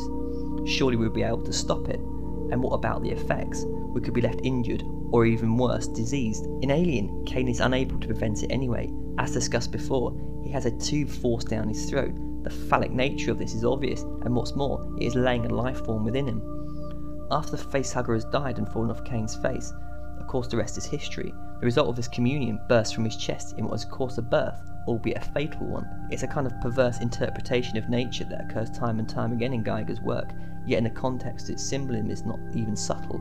Kane has been violated and mothered the alien. I don't think this natural inverse and the way in which it has occurred is the immediate thought of people who see the film. Come the end credits, much like a good roller coaster ride, you are stopping to reflect on the thrill of what you've just seen. Moreover, I believe, and why I think the film is so much more than just a mere horror film, when you talk about what happened to Kane and think about it in any detail, you begin to make the connection between it and the life cycle we know amongst mammals on the planet. For me, it's here where the rape connotations begin to take precedent. I cannot see the film now without making that connection. The visceral brutality of what happens to Kane prior to the chest bursting scene suddenly had a context and a reality that is not easy to dismiss as being fantastical due to the presence of an alien being. This is the male nightmare realised. Unable to defend himself, Kane is violated brutally and left for all intents and purposes diseased. You can subtract the alien for any metaphor you want, be it AIDS or some other sexually transmitted virus, but the harsh reality remains, he was unable to do anything about it. Alien was released to universal critical and audience praise. Science fiction and horror had in many respects been validated as a legitimate genre. Although a genre piece, Alien was made as a prestige film, and in the hands of Ridley Scott was elevated to a standard never seen before. Atmosphere permeates every frame of the film, which when coupled with the incredible art direction, created a truly unique cinematic achievement. In a film as big as Alien, it's the smaller moments that stand out. Ash jogging on the spot, the egg opening in front of Kane, or a beeping dot on a motion tracker. I don't know how many times I've watched Alien, and it never tires. It is for me a timeless classic that will continue to amaze for many years to come. As a calling card, Ridley Scott had arrived in Hollywood. It was clear for all to see that Alien was the work of a director who could make material thought B-movie and turn it gold. Hollywood likes nothing more than a director who is off the back of a major hit, and Scott was one of the most sought-after talents in the industry. Scott's next scheduled project was Dune. Producer Dino De Laurentiis had hired Scott to become on board after the film had been stuck in development hell for a number of years. Then, tragically, Scott's older brother Frank died of cancer. Reassessing the Dune project, Scott realised he probably wasn't in the right place to make the film and decided to drop out of the project. Meanwhile, a young writer eager to make a name for himself called Hampton Fancher had acquired the rights to a Philip K. Dick novel called Do Androids Dream of Electronic Sheep? Set in a future San Francisco about a slightly overweight policeman trying to raise enough money to buy an artificial animal. Blade Runner was about to be born.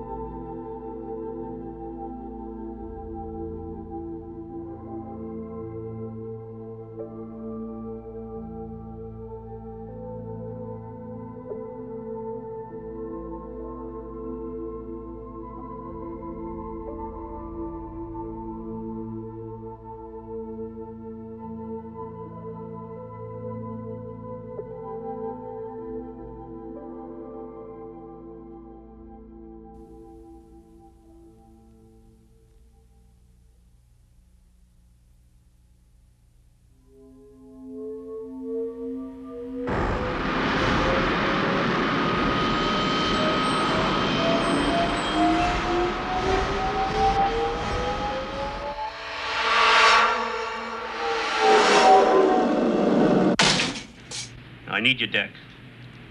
This is a bad one. The worst yet. There was an escape from the off-world colonies 2 weeks ago. 6 replicants. 3 male, 3 female. They slaughtered 20... A Blade Runner's job is to hunt down replicants. Manufactured humans you can't tell from the real thing. What's this? Roy Batty. Probably the leader. There was just one outfit making replicants that superhuman. The Tyrell Corporation. Mr. Deckard, Dr. Eldon Tyrell. I don't get it, Tyrell. Commerce is our goal here at Tyrell. More human than human is our motto. I was looking for 6 replicants in a city of 106 million people. You ever see this girl, huh? Never seen a Buzzlove. What I didn't know was they were looking for me.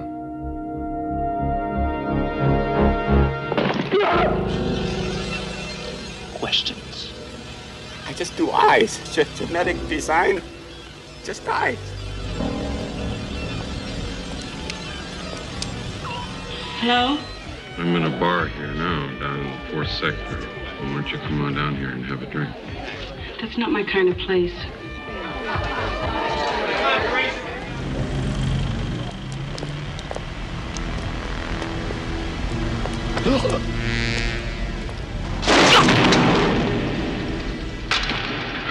Time to die. If I didn't care more than words can say,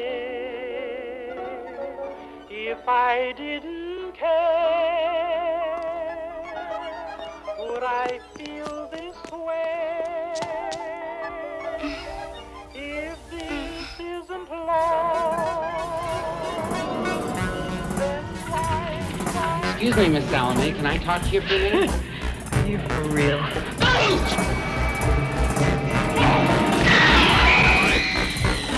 He's a damn one-man slaughterhouse. I'm going home.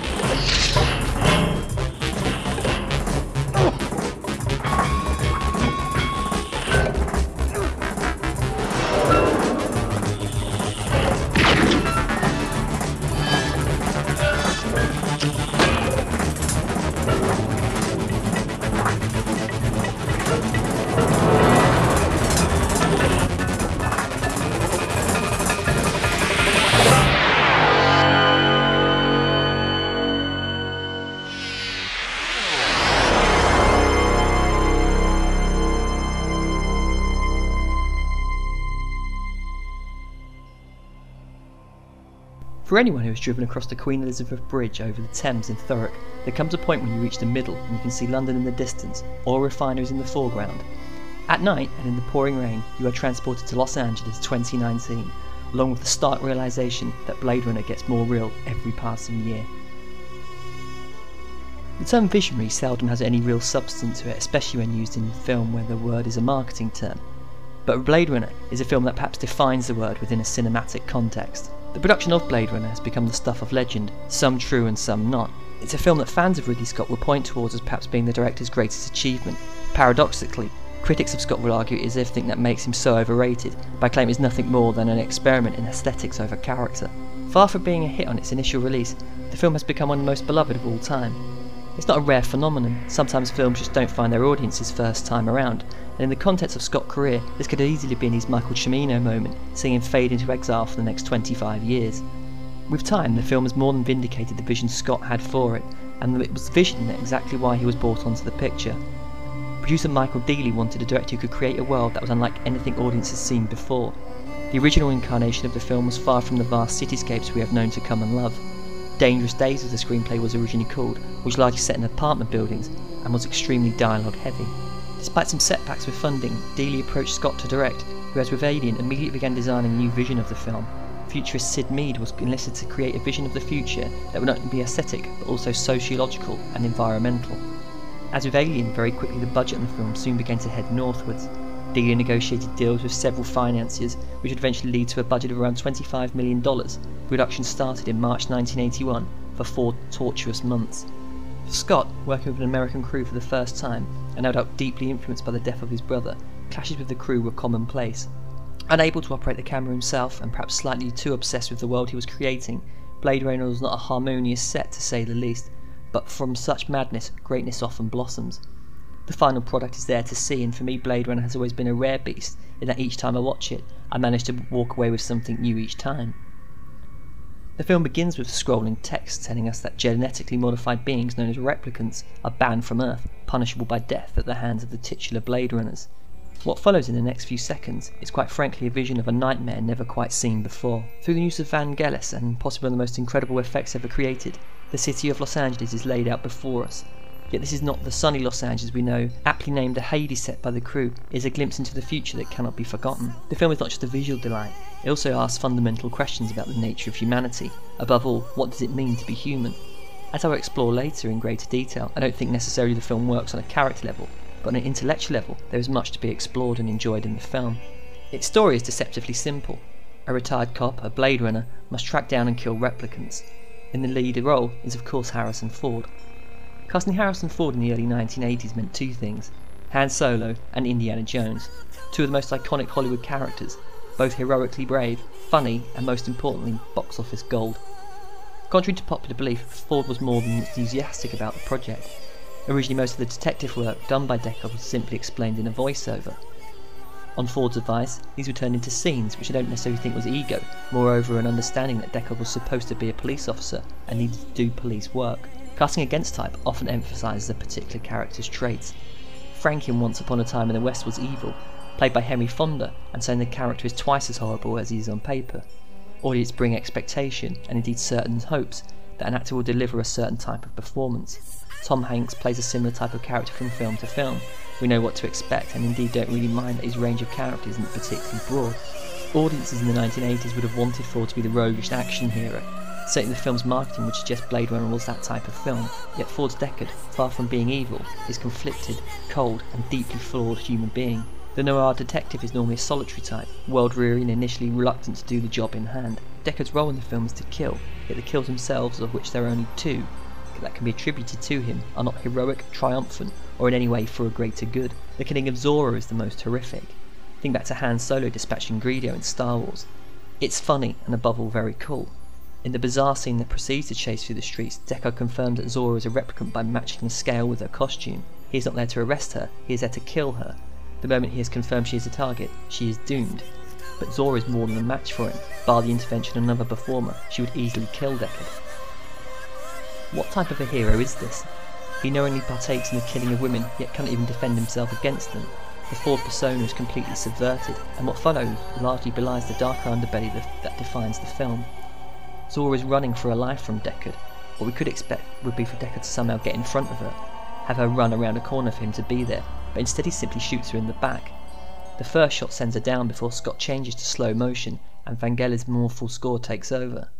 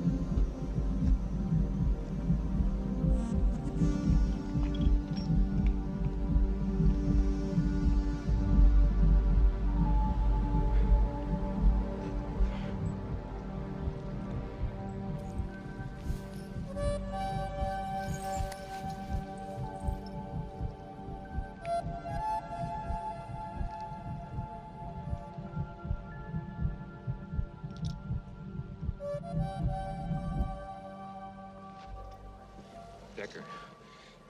B26354.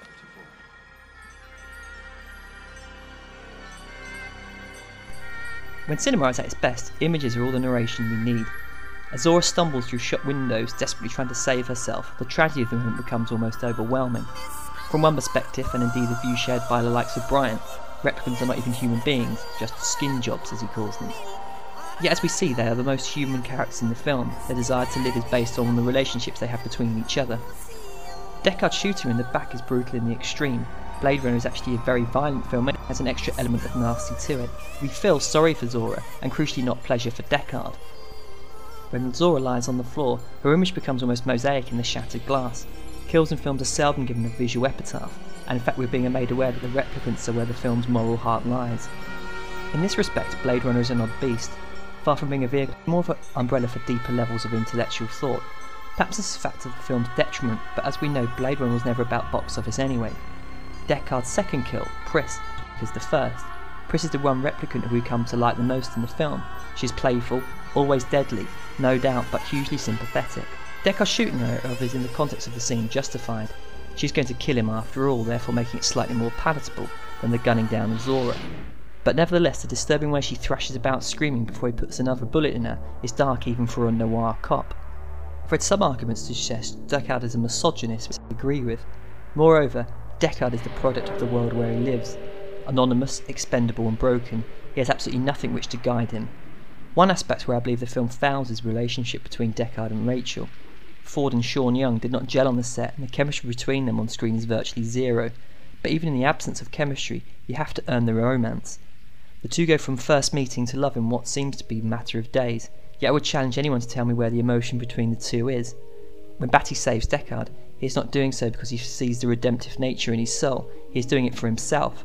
Batty wants to share his final moments with someone else that is more than just the sum of his supposed parts.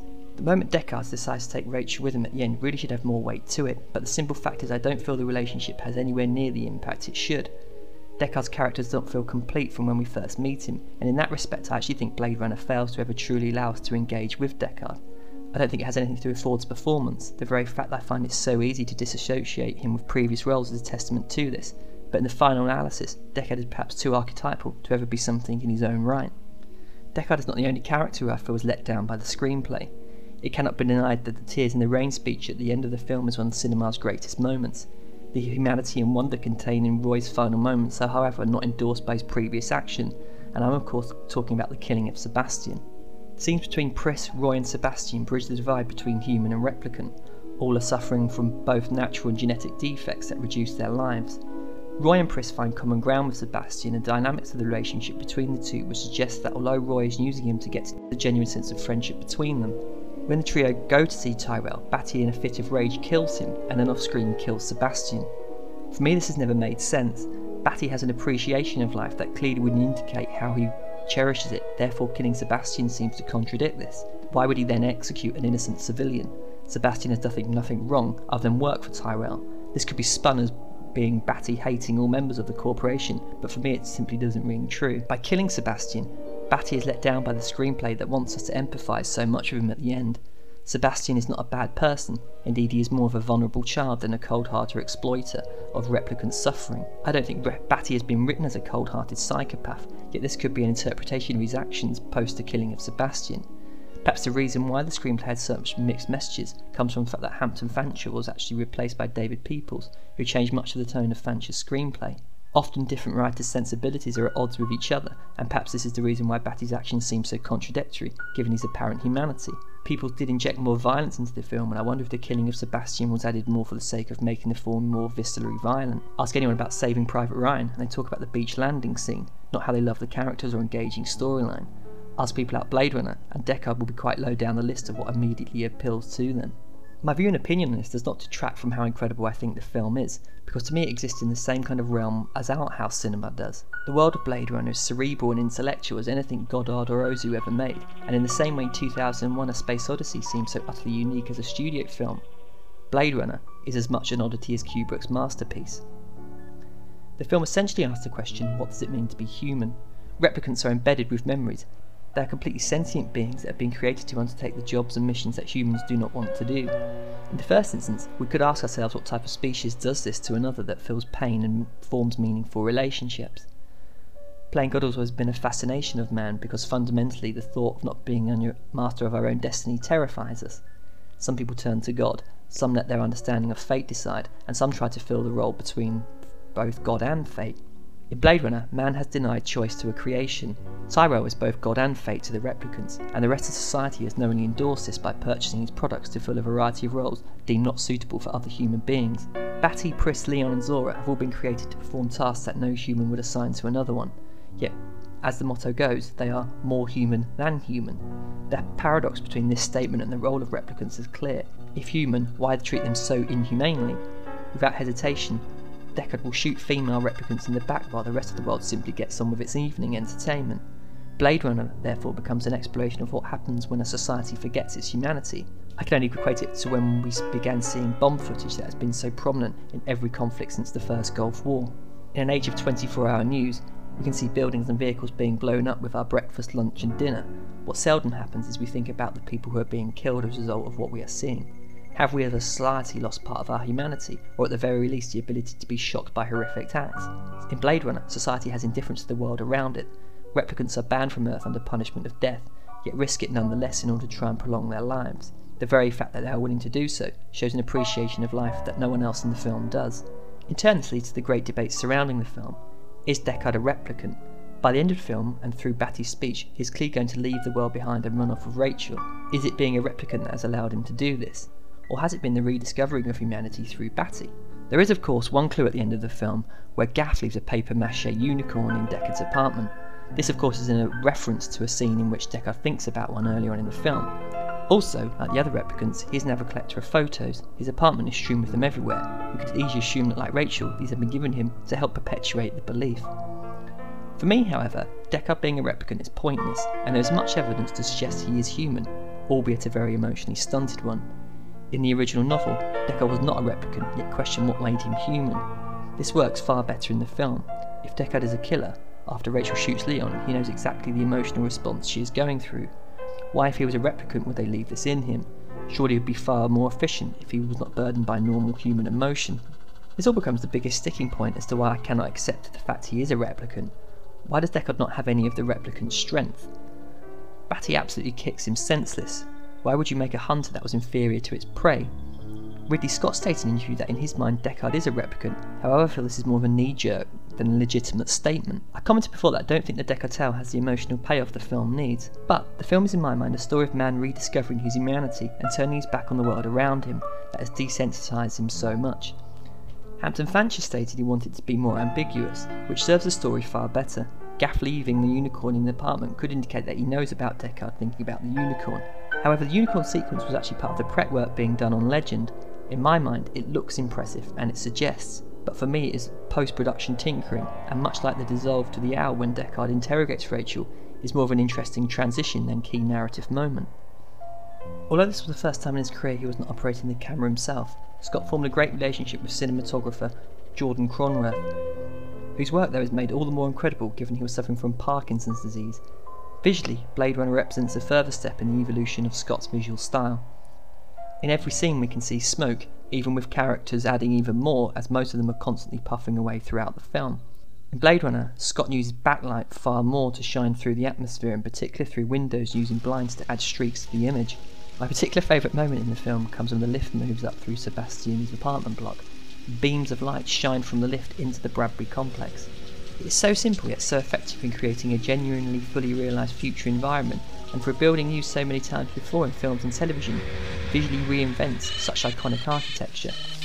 You could dismiss shots like this as mere window dressing, but to do so would be akin to asking why artists such as Monet ever bothered to put brush to canvas. In Deckard's apartment, the light shines through the blinds into the apartment that is thick with atmosphere.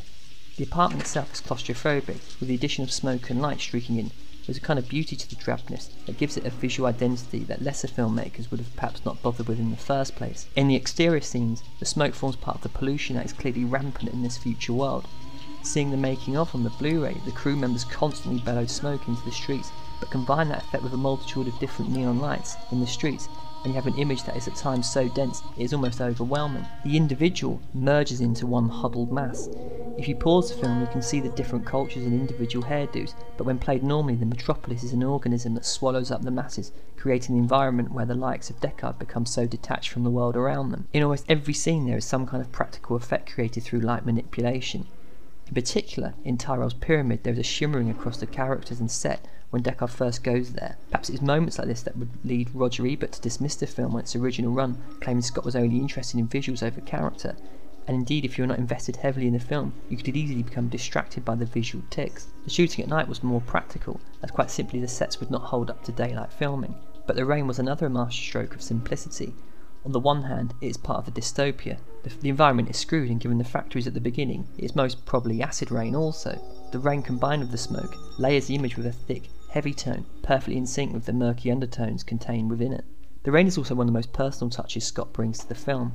Raised in the north of England, rain is a fairly regular event. I live in the north near Salford Quays in Manchester, and sometime when the skies are dark and the rain is pouring, it is hard not to think about Blade Runner, and in some ways Manchester's greatest artist, Lowry, would add rain to much of his work when capturing the mills and factories of the past.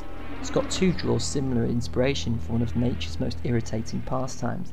For a director we often associate with flashy visuals, the length of the shots in the film are often longer than we would expect. Alien's pace was slow leading up to the kinetic finale, and Blade Runner follows a similar structure. Many of the shots remain static during the scenes, because like all good detective films, we are encouraged to try and solve the crime along with Deckard. Although, like all noir films, the crime is really secondary to the various subplots. Perhaps the pacing of the film owes much to the fact that the film was edited by regular Terry Rawlings, who Scott would work with again on Legend. The zooms that Scott liked so much in The Duelist and Alien were not as prominent, and the fact I can't recall one suggests Scott was not as fond of the technique in favour of keeping the audience's attention through static framing. This is even explored further when Deckard examines Zora's picture. He's essentially moving through a static image to get the information he requires. Although there is movement within the frame, we are still looking at static images nonetheless. One recurring visual motif are eyes. We are constantly drawn to them throughout the film, especially because of the red glow we see. Of course it's open to many interpretations, the most obvious being the old classic eyes are the windows to the soul, which given the replicants are in fact manufactured, relates back to the idea of them being the only genuinely emotional characters in the film. I believe that the constant cutting to eyes forces us to question the truth of what we are seeing and encourages us to look deeper ourselves. The red glow hints at the artificial. We know the owl is fake, as are the replicants. The void conf test is essentially an eye test. The reaction to the scenarios posed indicate the artificial. But what constitutes a negative or positive response? With the themes of the film in mind, it may be replicants that react more emotionally to the scenario proposed, therefore indicating a deeper level of feeling. On a more basic level, the glowing eyes look very cool, and aesthetically add a quirk to the film that really invites more speculation than it does actually say anything more concrete. The effect shots of Blade Runner are not used self-indulgently, as we could have been the temptation, but instead they serve to actually enrich the viewer's knowledge of the film's world. For me, by far the best news comes with Deckard looking over his apartment balcony into the city. It is my favourite Vangelis piece in the film, and transitions to the introduction of Pris show the city on so many levels.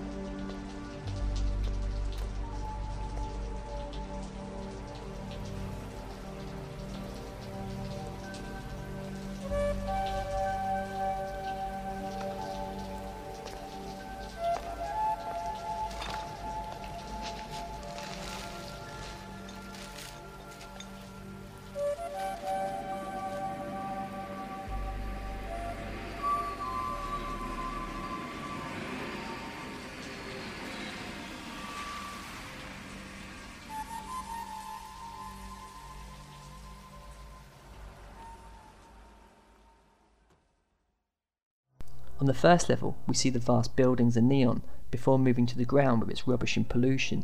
It is also an indication of the social dynamics of the film.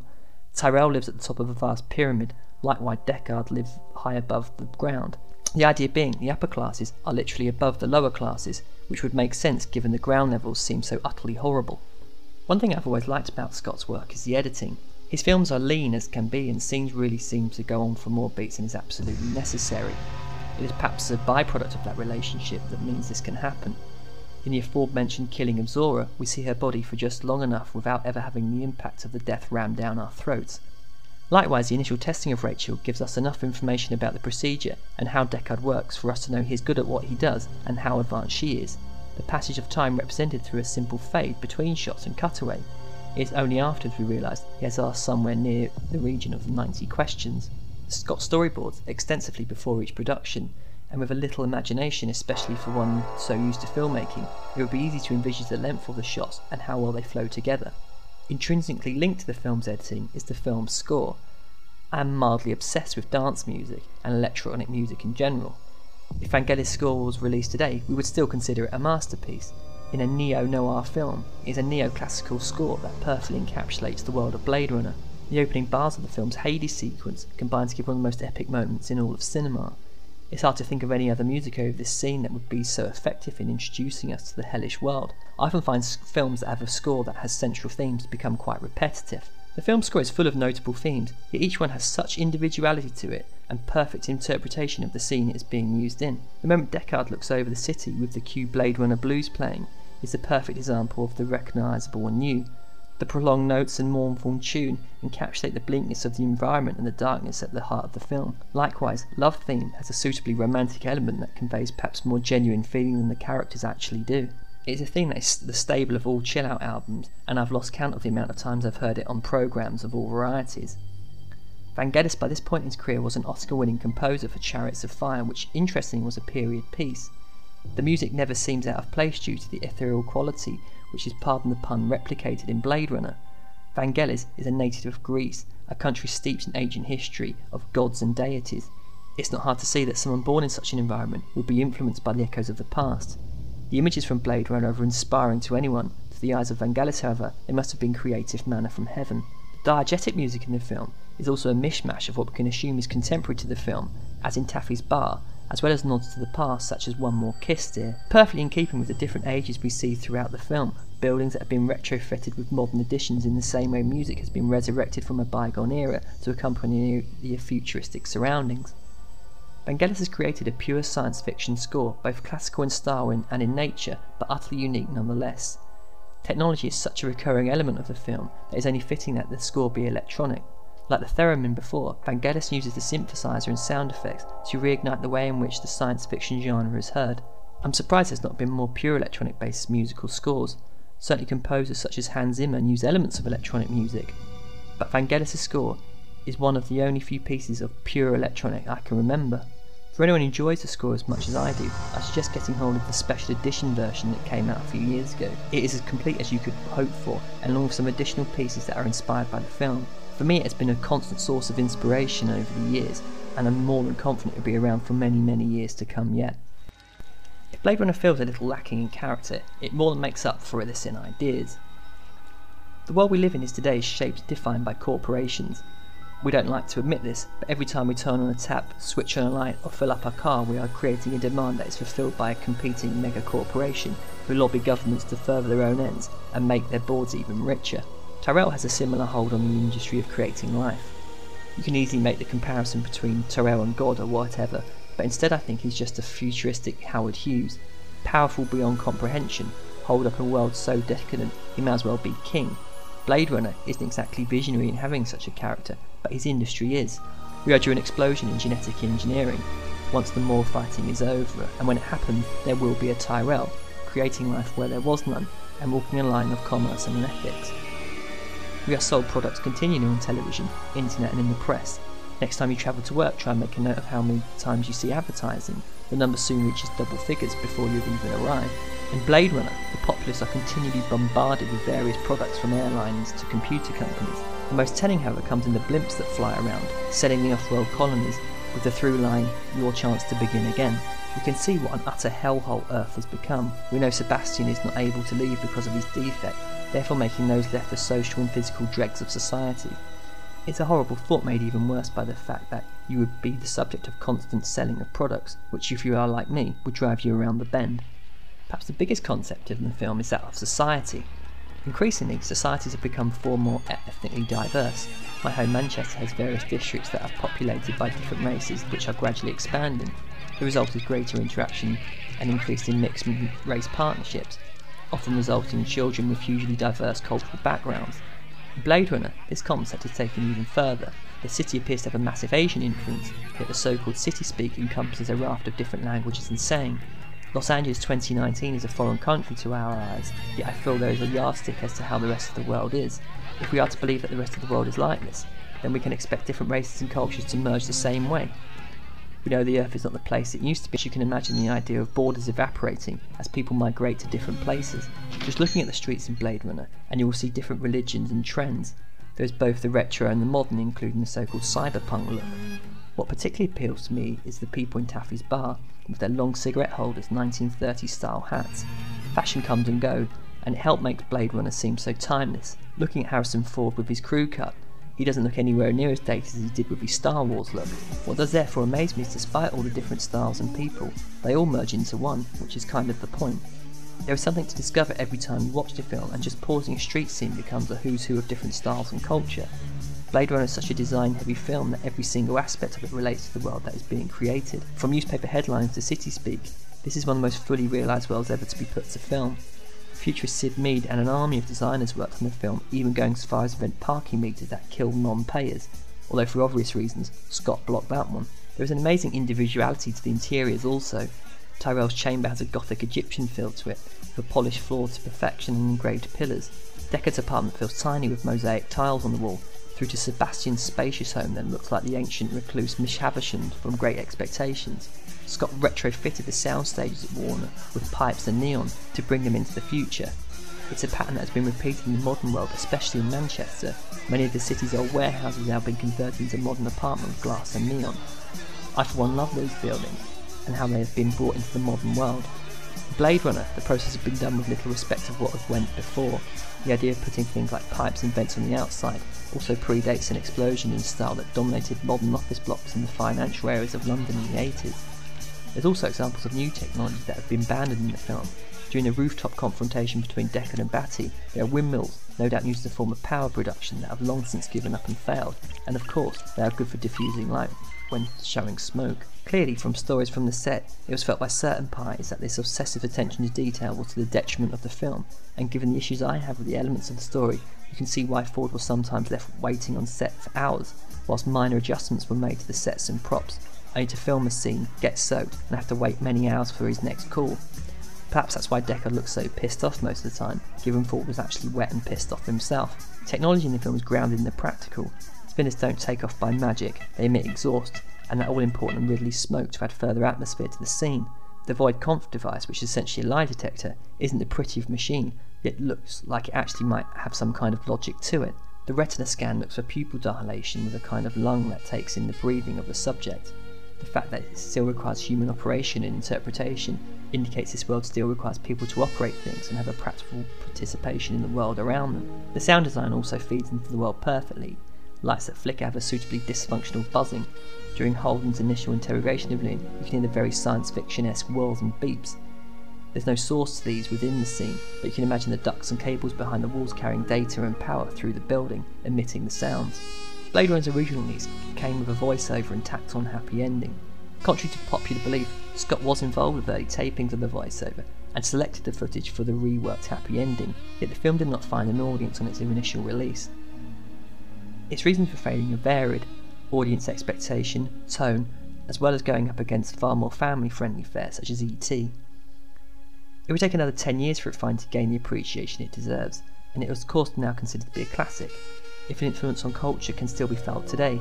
Films like The Matrix, The Fifth Element, Equilibrium all owe a debt of gratitude to the film, as does the world of advertising and music videos. For me, Blade Runner is a film that has all the ingredients of longevity, and every viewing of it I discover something more both visually and in my interpretation of its themes. Although I stated earlier that I actually think Deckard Love Story doesn't really hit the notes I was hoping for, Blade Runner is still an incredible piece of art. Sometimes, and on rare occasions, films do not need character in the traditional sense. Blade Runner, although it has some fantastic character moments such as the tears in the rain scene, is for me a journey into a futuristic society that seems to get more relevant each year. I don't necessarily buy into the transformation of Deckard at the end, but I'm fascinated by the world that has left him so adrift. The bustling streets, the merging of cultures, raise interesting questions. Every year languages actually go extinct as they are consumed by other dialects. As a race we are wasteful to the point where our environment is rapidly descending to a point where vast portions of the ice caps are disappearing. Blade Runner shows the cumulative effect of all this, and more on the individual and how it shapes their existence. There's little joy to be found in its world, and that's why perhaps the film tanks so badly.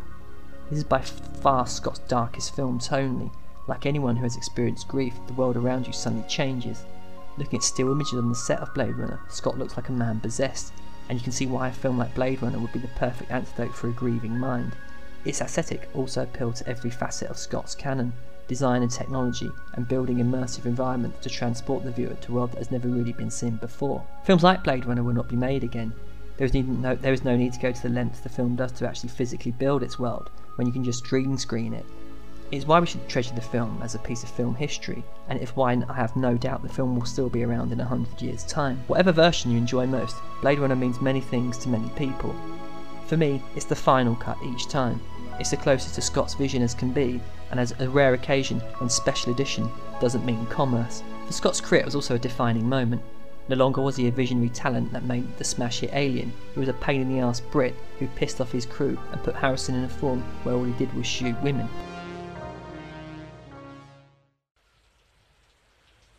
I've seen things you people wouldn't believe. Attack ships on fire off the shoulder of Orion. I watched sea beams glitter in the dark near 10 House Gate.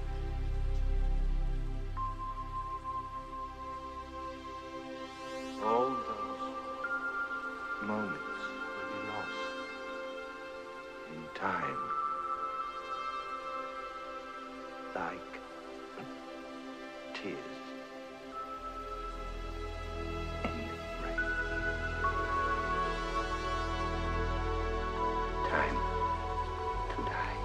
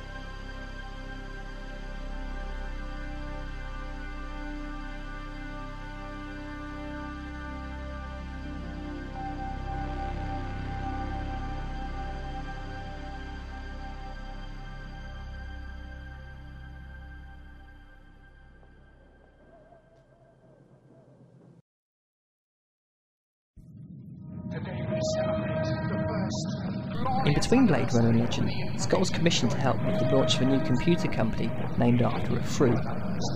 Apple computers were about to be launched into the world, and rightly Scott was brought on board to direct the commercial.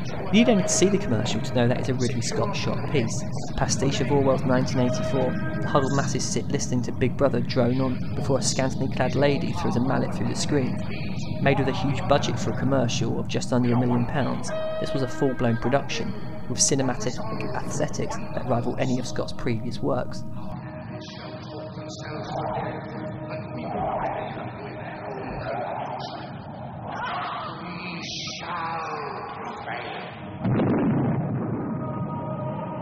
On January 24th, Apple Computer will introduce Macintosh.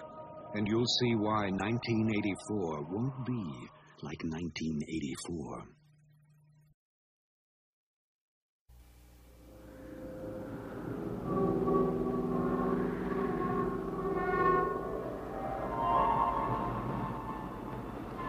There is a balance to the universe.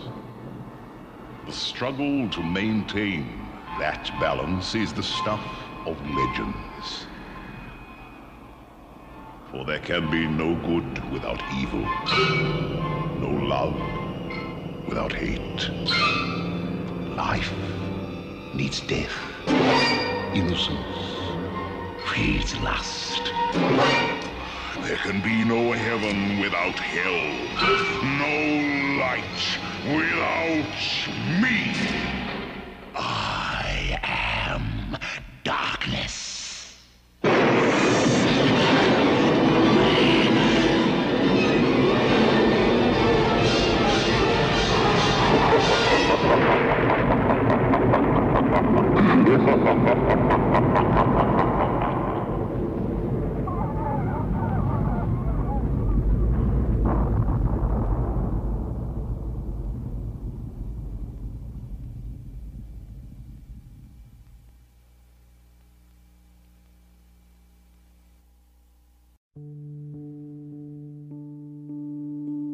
Scott's next feature would be based on an idea that had been floating around with him since The Duelists. After an attempt at making Tristan and Iad had fallen through, Scott had begun bouncing the idea around for a possible original fairy tale. That idea would manifest itself into Legend, perhaps an even bigger risk than Blade Runner. In 2005, Matthew Vaughn released Stardust. His tagline proclaimed it was the fairy tale that won't behave. It came and went, not really finding an audience, more famous instead perhaps for a Take That song. But the reason why it failed, in my opinion, was lack of familiarity. Simply referring to previous established works is, in my opinion, a shallow way of trying to engage with an audience. I feel Legend was made with very much this principle in mind.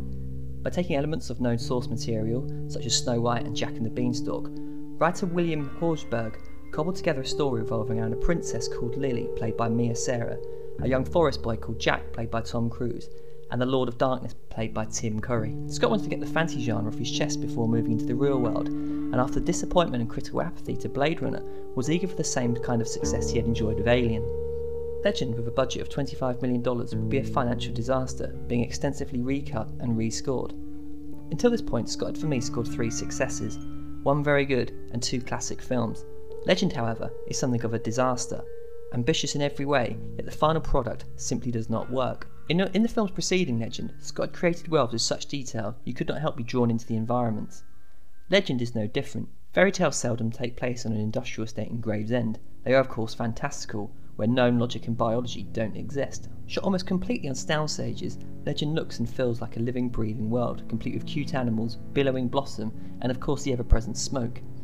It is a visual work of art that truly needs to be seen to be believed. In every single inch of the scope frame there is something to see, and you can only imagine the effort and love that went into creating the sets. My point of reference for the film was Disney's Sleeping Beauty, and in many respects I'm glad Legend was made pre-CGI, because no one in their right mind would attempt such a bold project post-Avatar. There is no location in the film that does not look incredible. You can see the texture of the walls on the floor, and knowing that everything has been made from scratch is all the more impressive. After Blade Runner, you may have thought Scott wanted to scale back. Far from being smaller in scale, Legend is even more ambitious in its visual scope, but is also one of its biggest problems. In Blade Runner and Alien, the environment complemented the story and characters. In Legend, however, the environment completely swamps the lead protagonist, which when coupled with the film's other biggest problem, makes it almost entirely incomprehensible. That other problem is the dialogue and its delivery. Please if you're here, say something to me.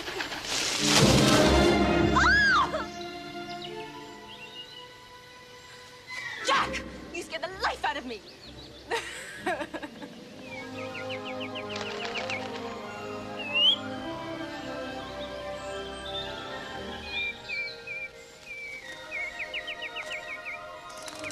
You're so clever. Oh, here. Oops. Look inside, see what you can find.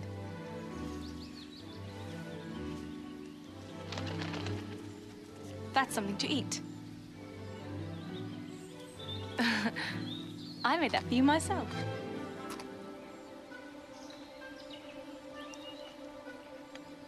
Well, I took it from Nell.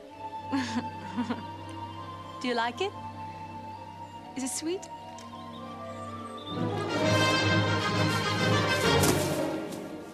I know someone sweeter.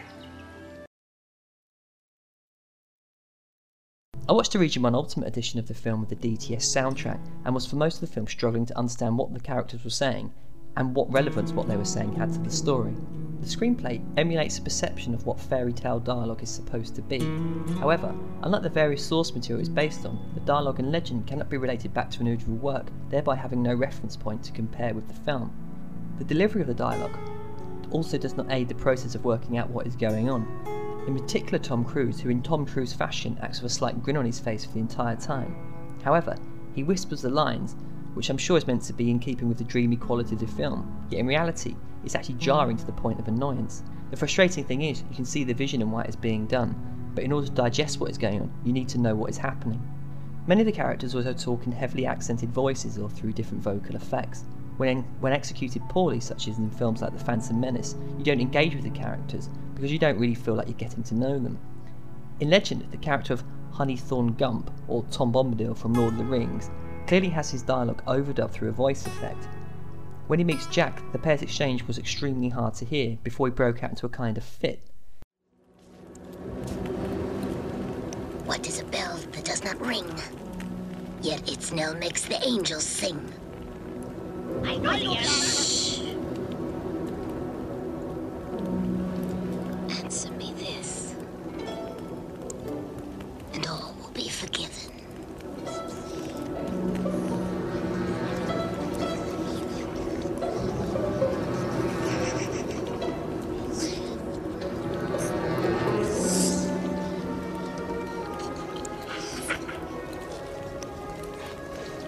Flowers?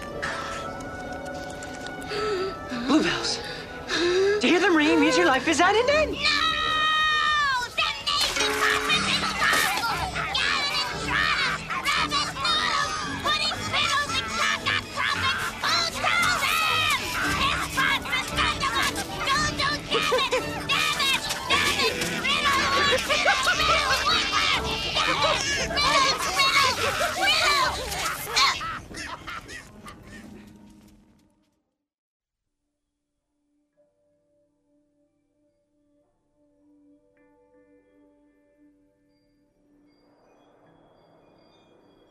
It's moments like this whereby we have no idea what a character is and no sense of why we should care about them. Sadly, this is all too common in the film. Like all good fairy tales, Legend is about scaring kids shitless. The film has some truly dark moments, most notably a unicorn who, having been darted to death, has its horn hacked from its head. The Lord of Darkness is himself a fairly terrifying creation. The Lord of Darkness looks like a cross between the devil and the bull. If I wasn't told it was Tim Curry, I would have no idea it was him, and the effect completely works in creating a realistic character.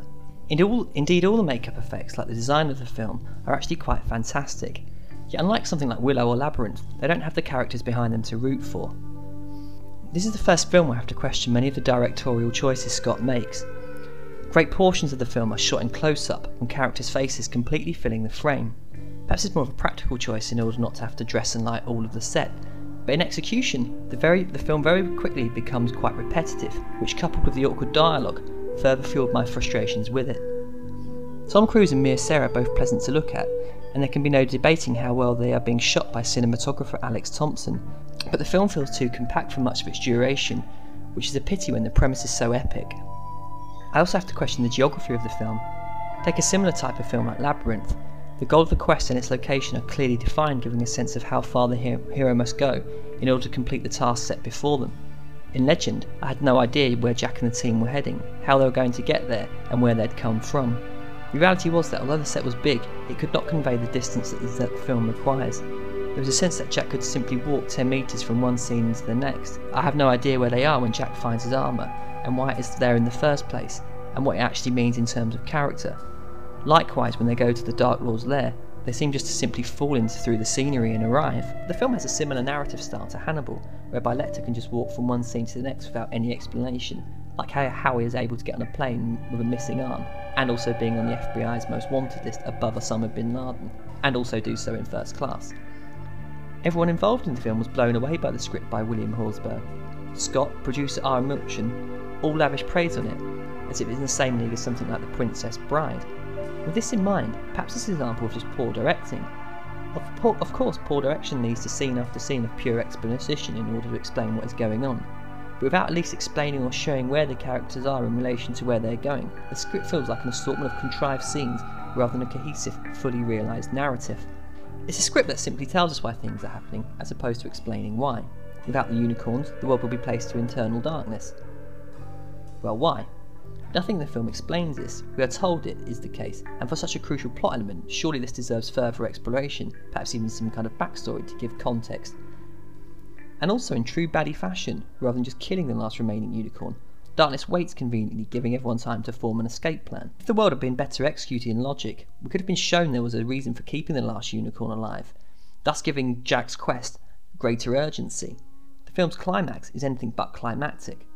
Jack fights darkness in an underwhelming confrontation in a scene that Scott did before in Alien, complete with darkness being forced out of the fairy tale version of an airlock. It would be harsh to say the film's direction is bland given how impressive the world of Legend is, but the style at this stage in Scott's career feels very tired. There are some truly stunning moments in the film that rank alongside the best in Scott's career.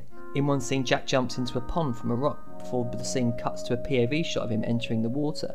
It's impressive work. The underwater sequence in particular looks so well framed and beautifully shot, it could teach the likes of Luc Besson a thing or two about shooting underwater.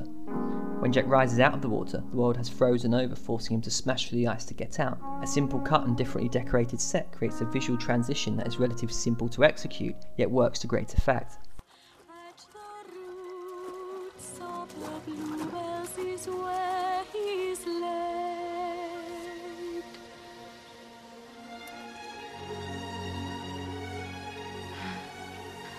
Are you afraid to kiss me, Jack? I'm afraid you'll break my heart. And steal your heart. You're dear to me as life itself. Don't you wish this was our wedding ring? If I say yes, will my wish come true? I'm a princess. It's my right to set a challenge for my suitors. I will marry whoever finds this ring.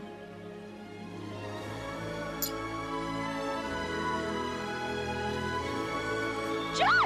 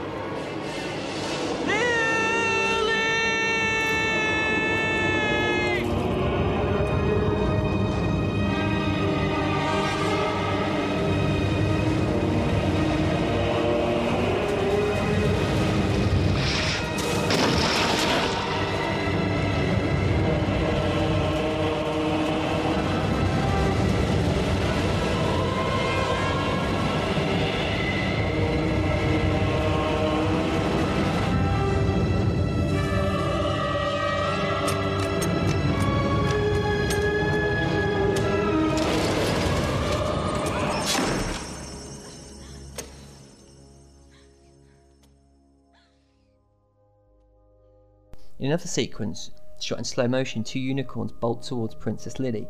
It's quite safe to assume that the woman in the frame is a stunt person, but any still frame from the sequence would trump any Photoshop creation anyone could knock up today. It's pure practical effects and it's utterly mesmerising. Continuing in the same way as Alien and Blade Runner, Legend is also a very dark film, both tonally and visually. Alex Thompson's cinematography highlights the fantasy nature of the film perfectly, especially during the daylight sequences. Quite clearly, there is more than one light source coming into the scene, flooding it with a pearl white that gives the scene its otherworldly beauty. Indeed, the cinematography of the film is impeccable throughout. Shooting on a soundstage effectively gives blank canvas to create lighting effects at will. I will contest that Alien never looks overtly artificial, moreover magical, which is entirely the point. Collaborating with Jerry Goldsmith, you have to admire the guy for coming back in the first place. Having had large amounts of his score for Alien dropped in favour of some of his other pieces, you can imagine how annoyed he must have been when his entire score was dropped in favour of a new score by Tangerine Dream. I'm not entirely sure what was the reasoning for the change in score, because Goldsmith's work is typically brilliant throughout the film. I personally find some composers simply riff from previous works over and over, no matter what the film and genre. James Horner in particular, whose work seems to recycle constantly. Goldsmith, however, seems to create a visual palette that is unique to each film he works on, perfectly capturing the essence of the screenplay, performance and direction. For Legend, the score perfectly fits and enhances the fantasy elements, brooding where necessary and superbly dark when needed. Like his work in Alien, it perfectly enhances what is happening on screen. What really mystifies me, however, is why it was dropped for Tangerine, who incidentally wrote the score in 2 weeks. I'm actually a fan of Tangerine Dream's work, and it's more a damning indictment of the power of test ornaments than the judgment of the filmmakers. Perhaps the aspect of the film that impressed me most was the work the actors do with animals. The relationship between man and nature in the fairy tale is normally fairly harmonious. Often animals have speaking roles or actually help the protagonist in some way. Easy on page or in a cartoon, however, but put that into a film and do it for real and things can go very wrong. In Legend, the characters interact with animals seamlessly. Birds fly onto shoulders on command, and in one scene Jack sits with a fox cuddled in his arms. It's a pity, therefore, that Legend is let down by how weak the central story of the film is. You can see why the film was made. The fantasy genre at the time was enjoying a number of hits, but Legend is far too dark to appeal to a young audience and lacks the cutesy characters that children can relate to. On another level, adults have little to engage with either. Jack and Lily do not have enough in the way of personality to elevate them to anything other than devices to drive the plot along.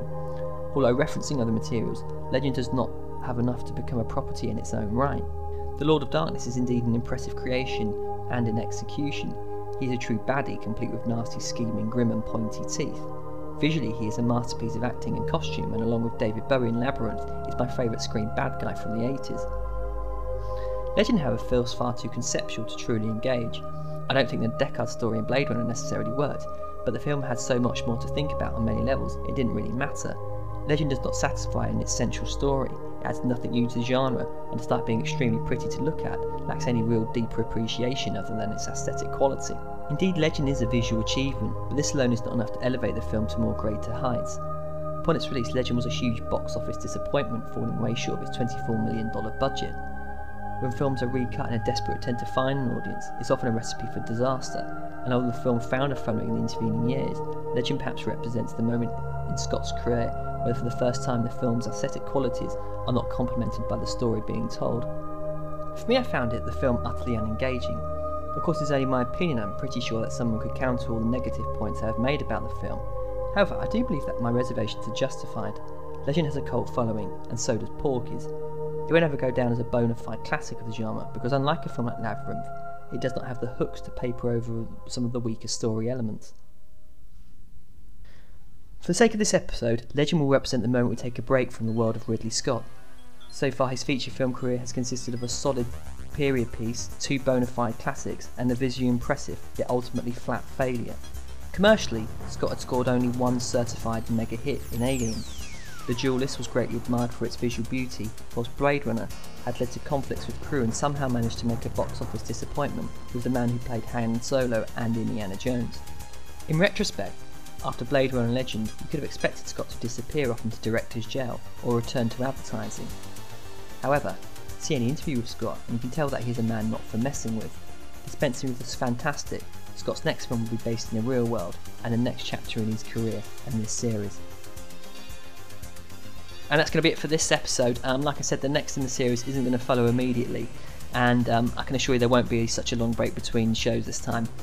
Let me know what you think by emailing me at 24framescast@gmail.com and visit the blog at 24framescast.blogspot.com. Many thanks, and I will speak to you soon. Bye.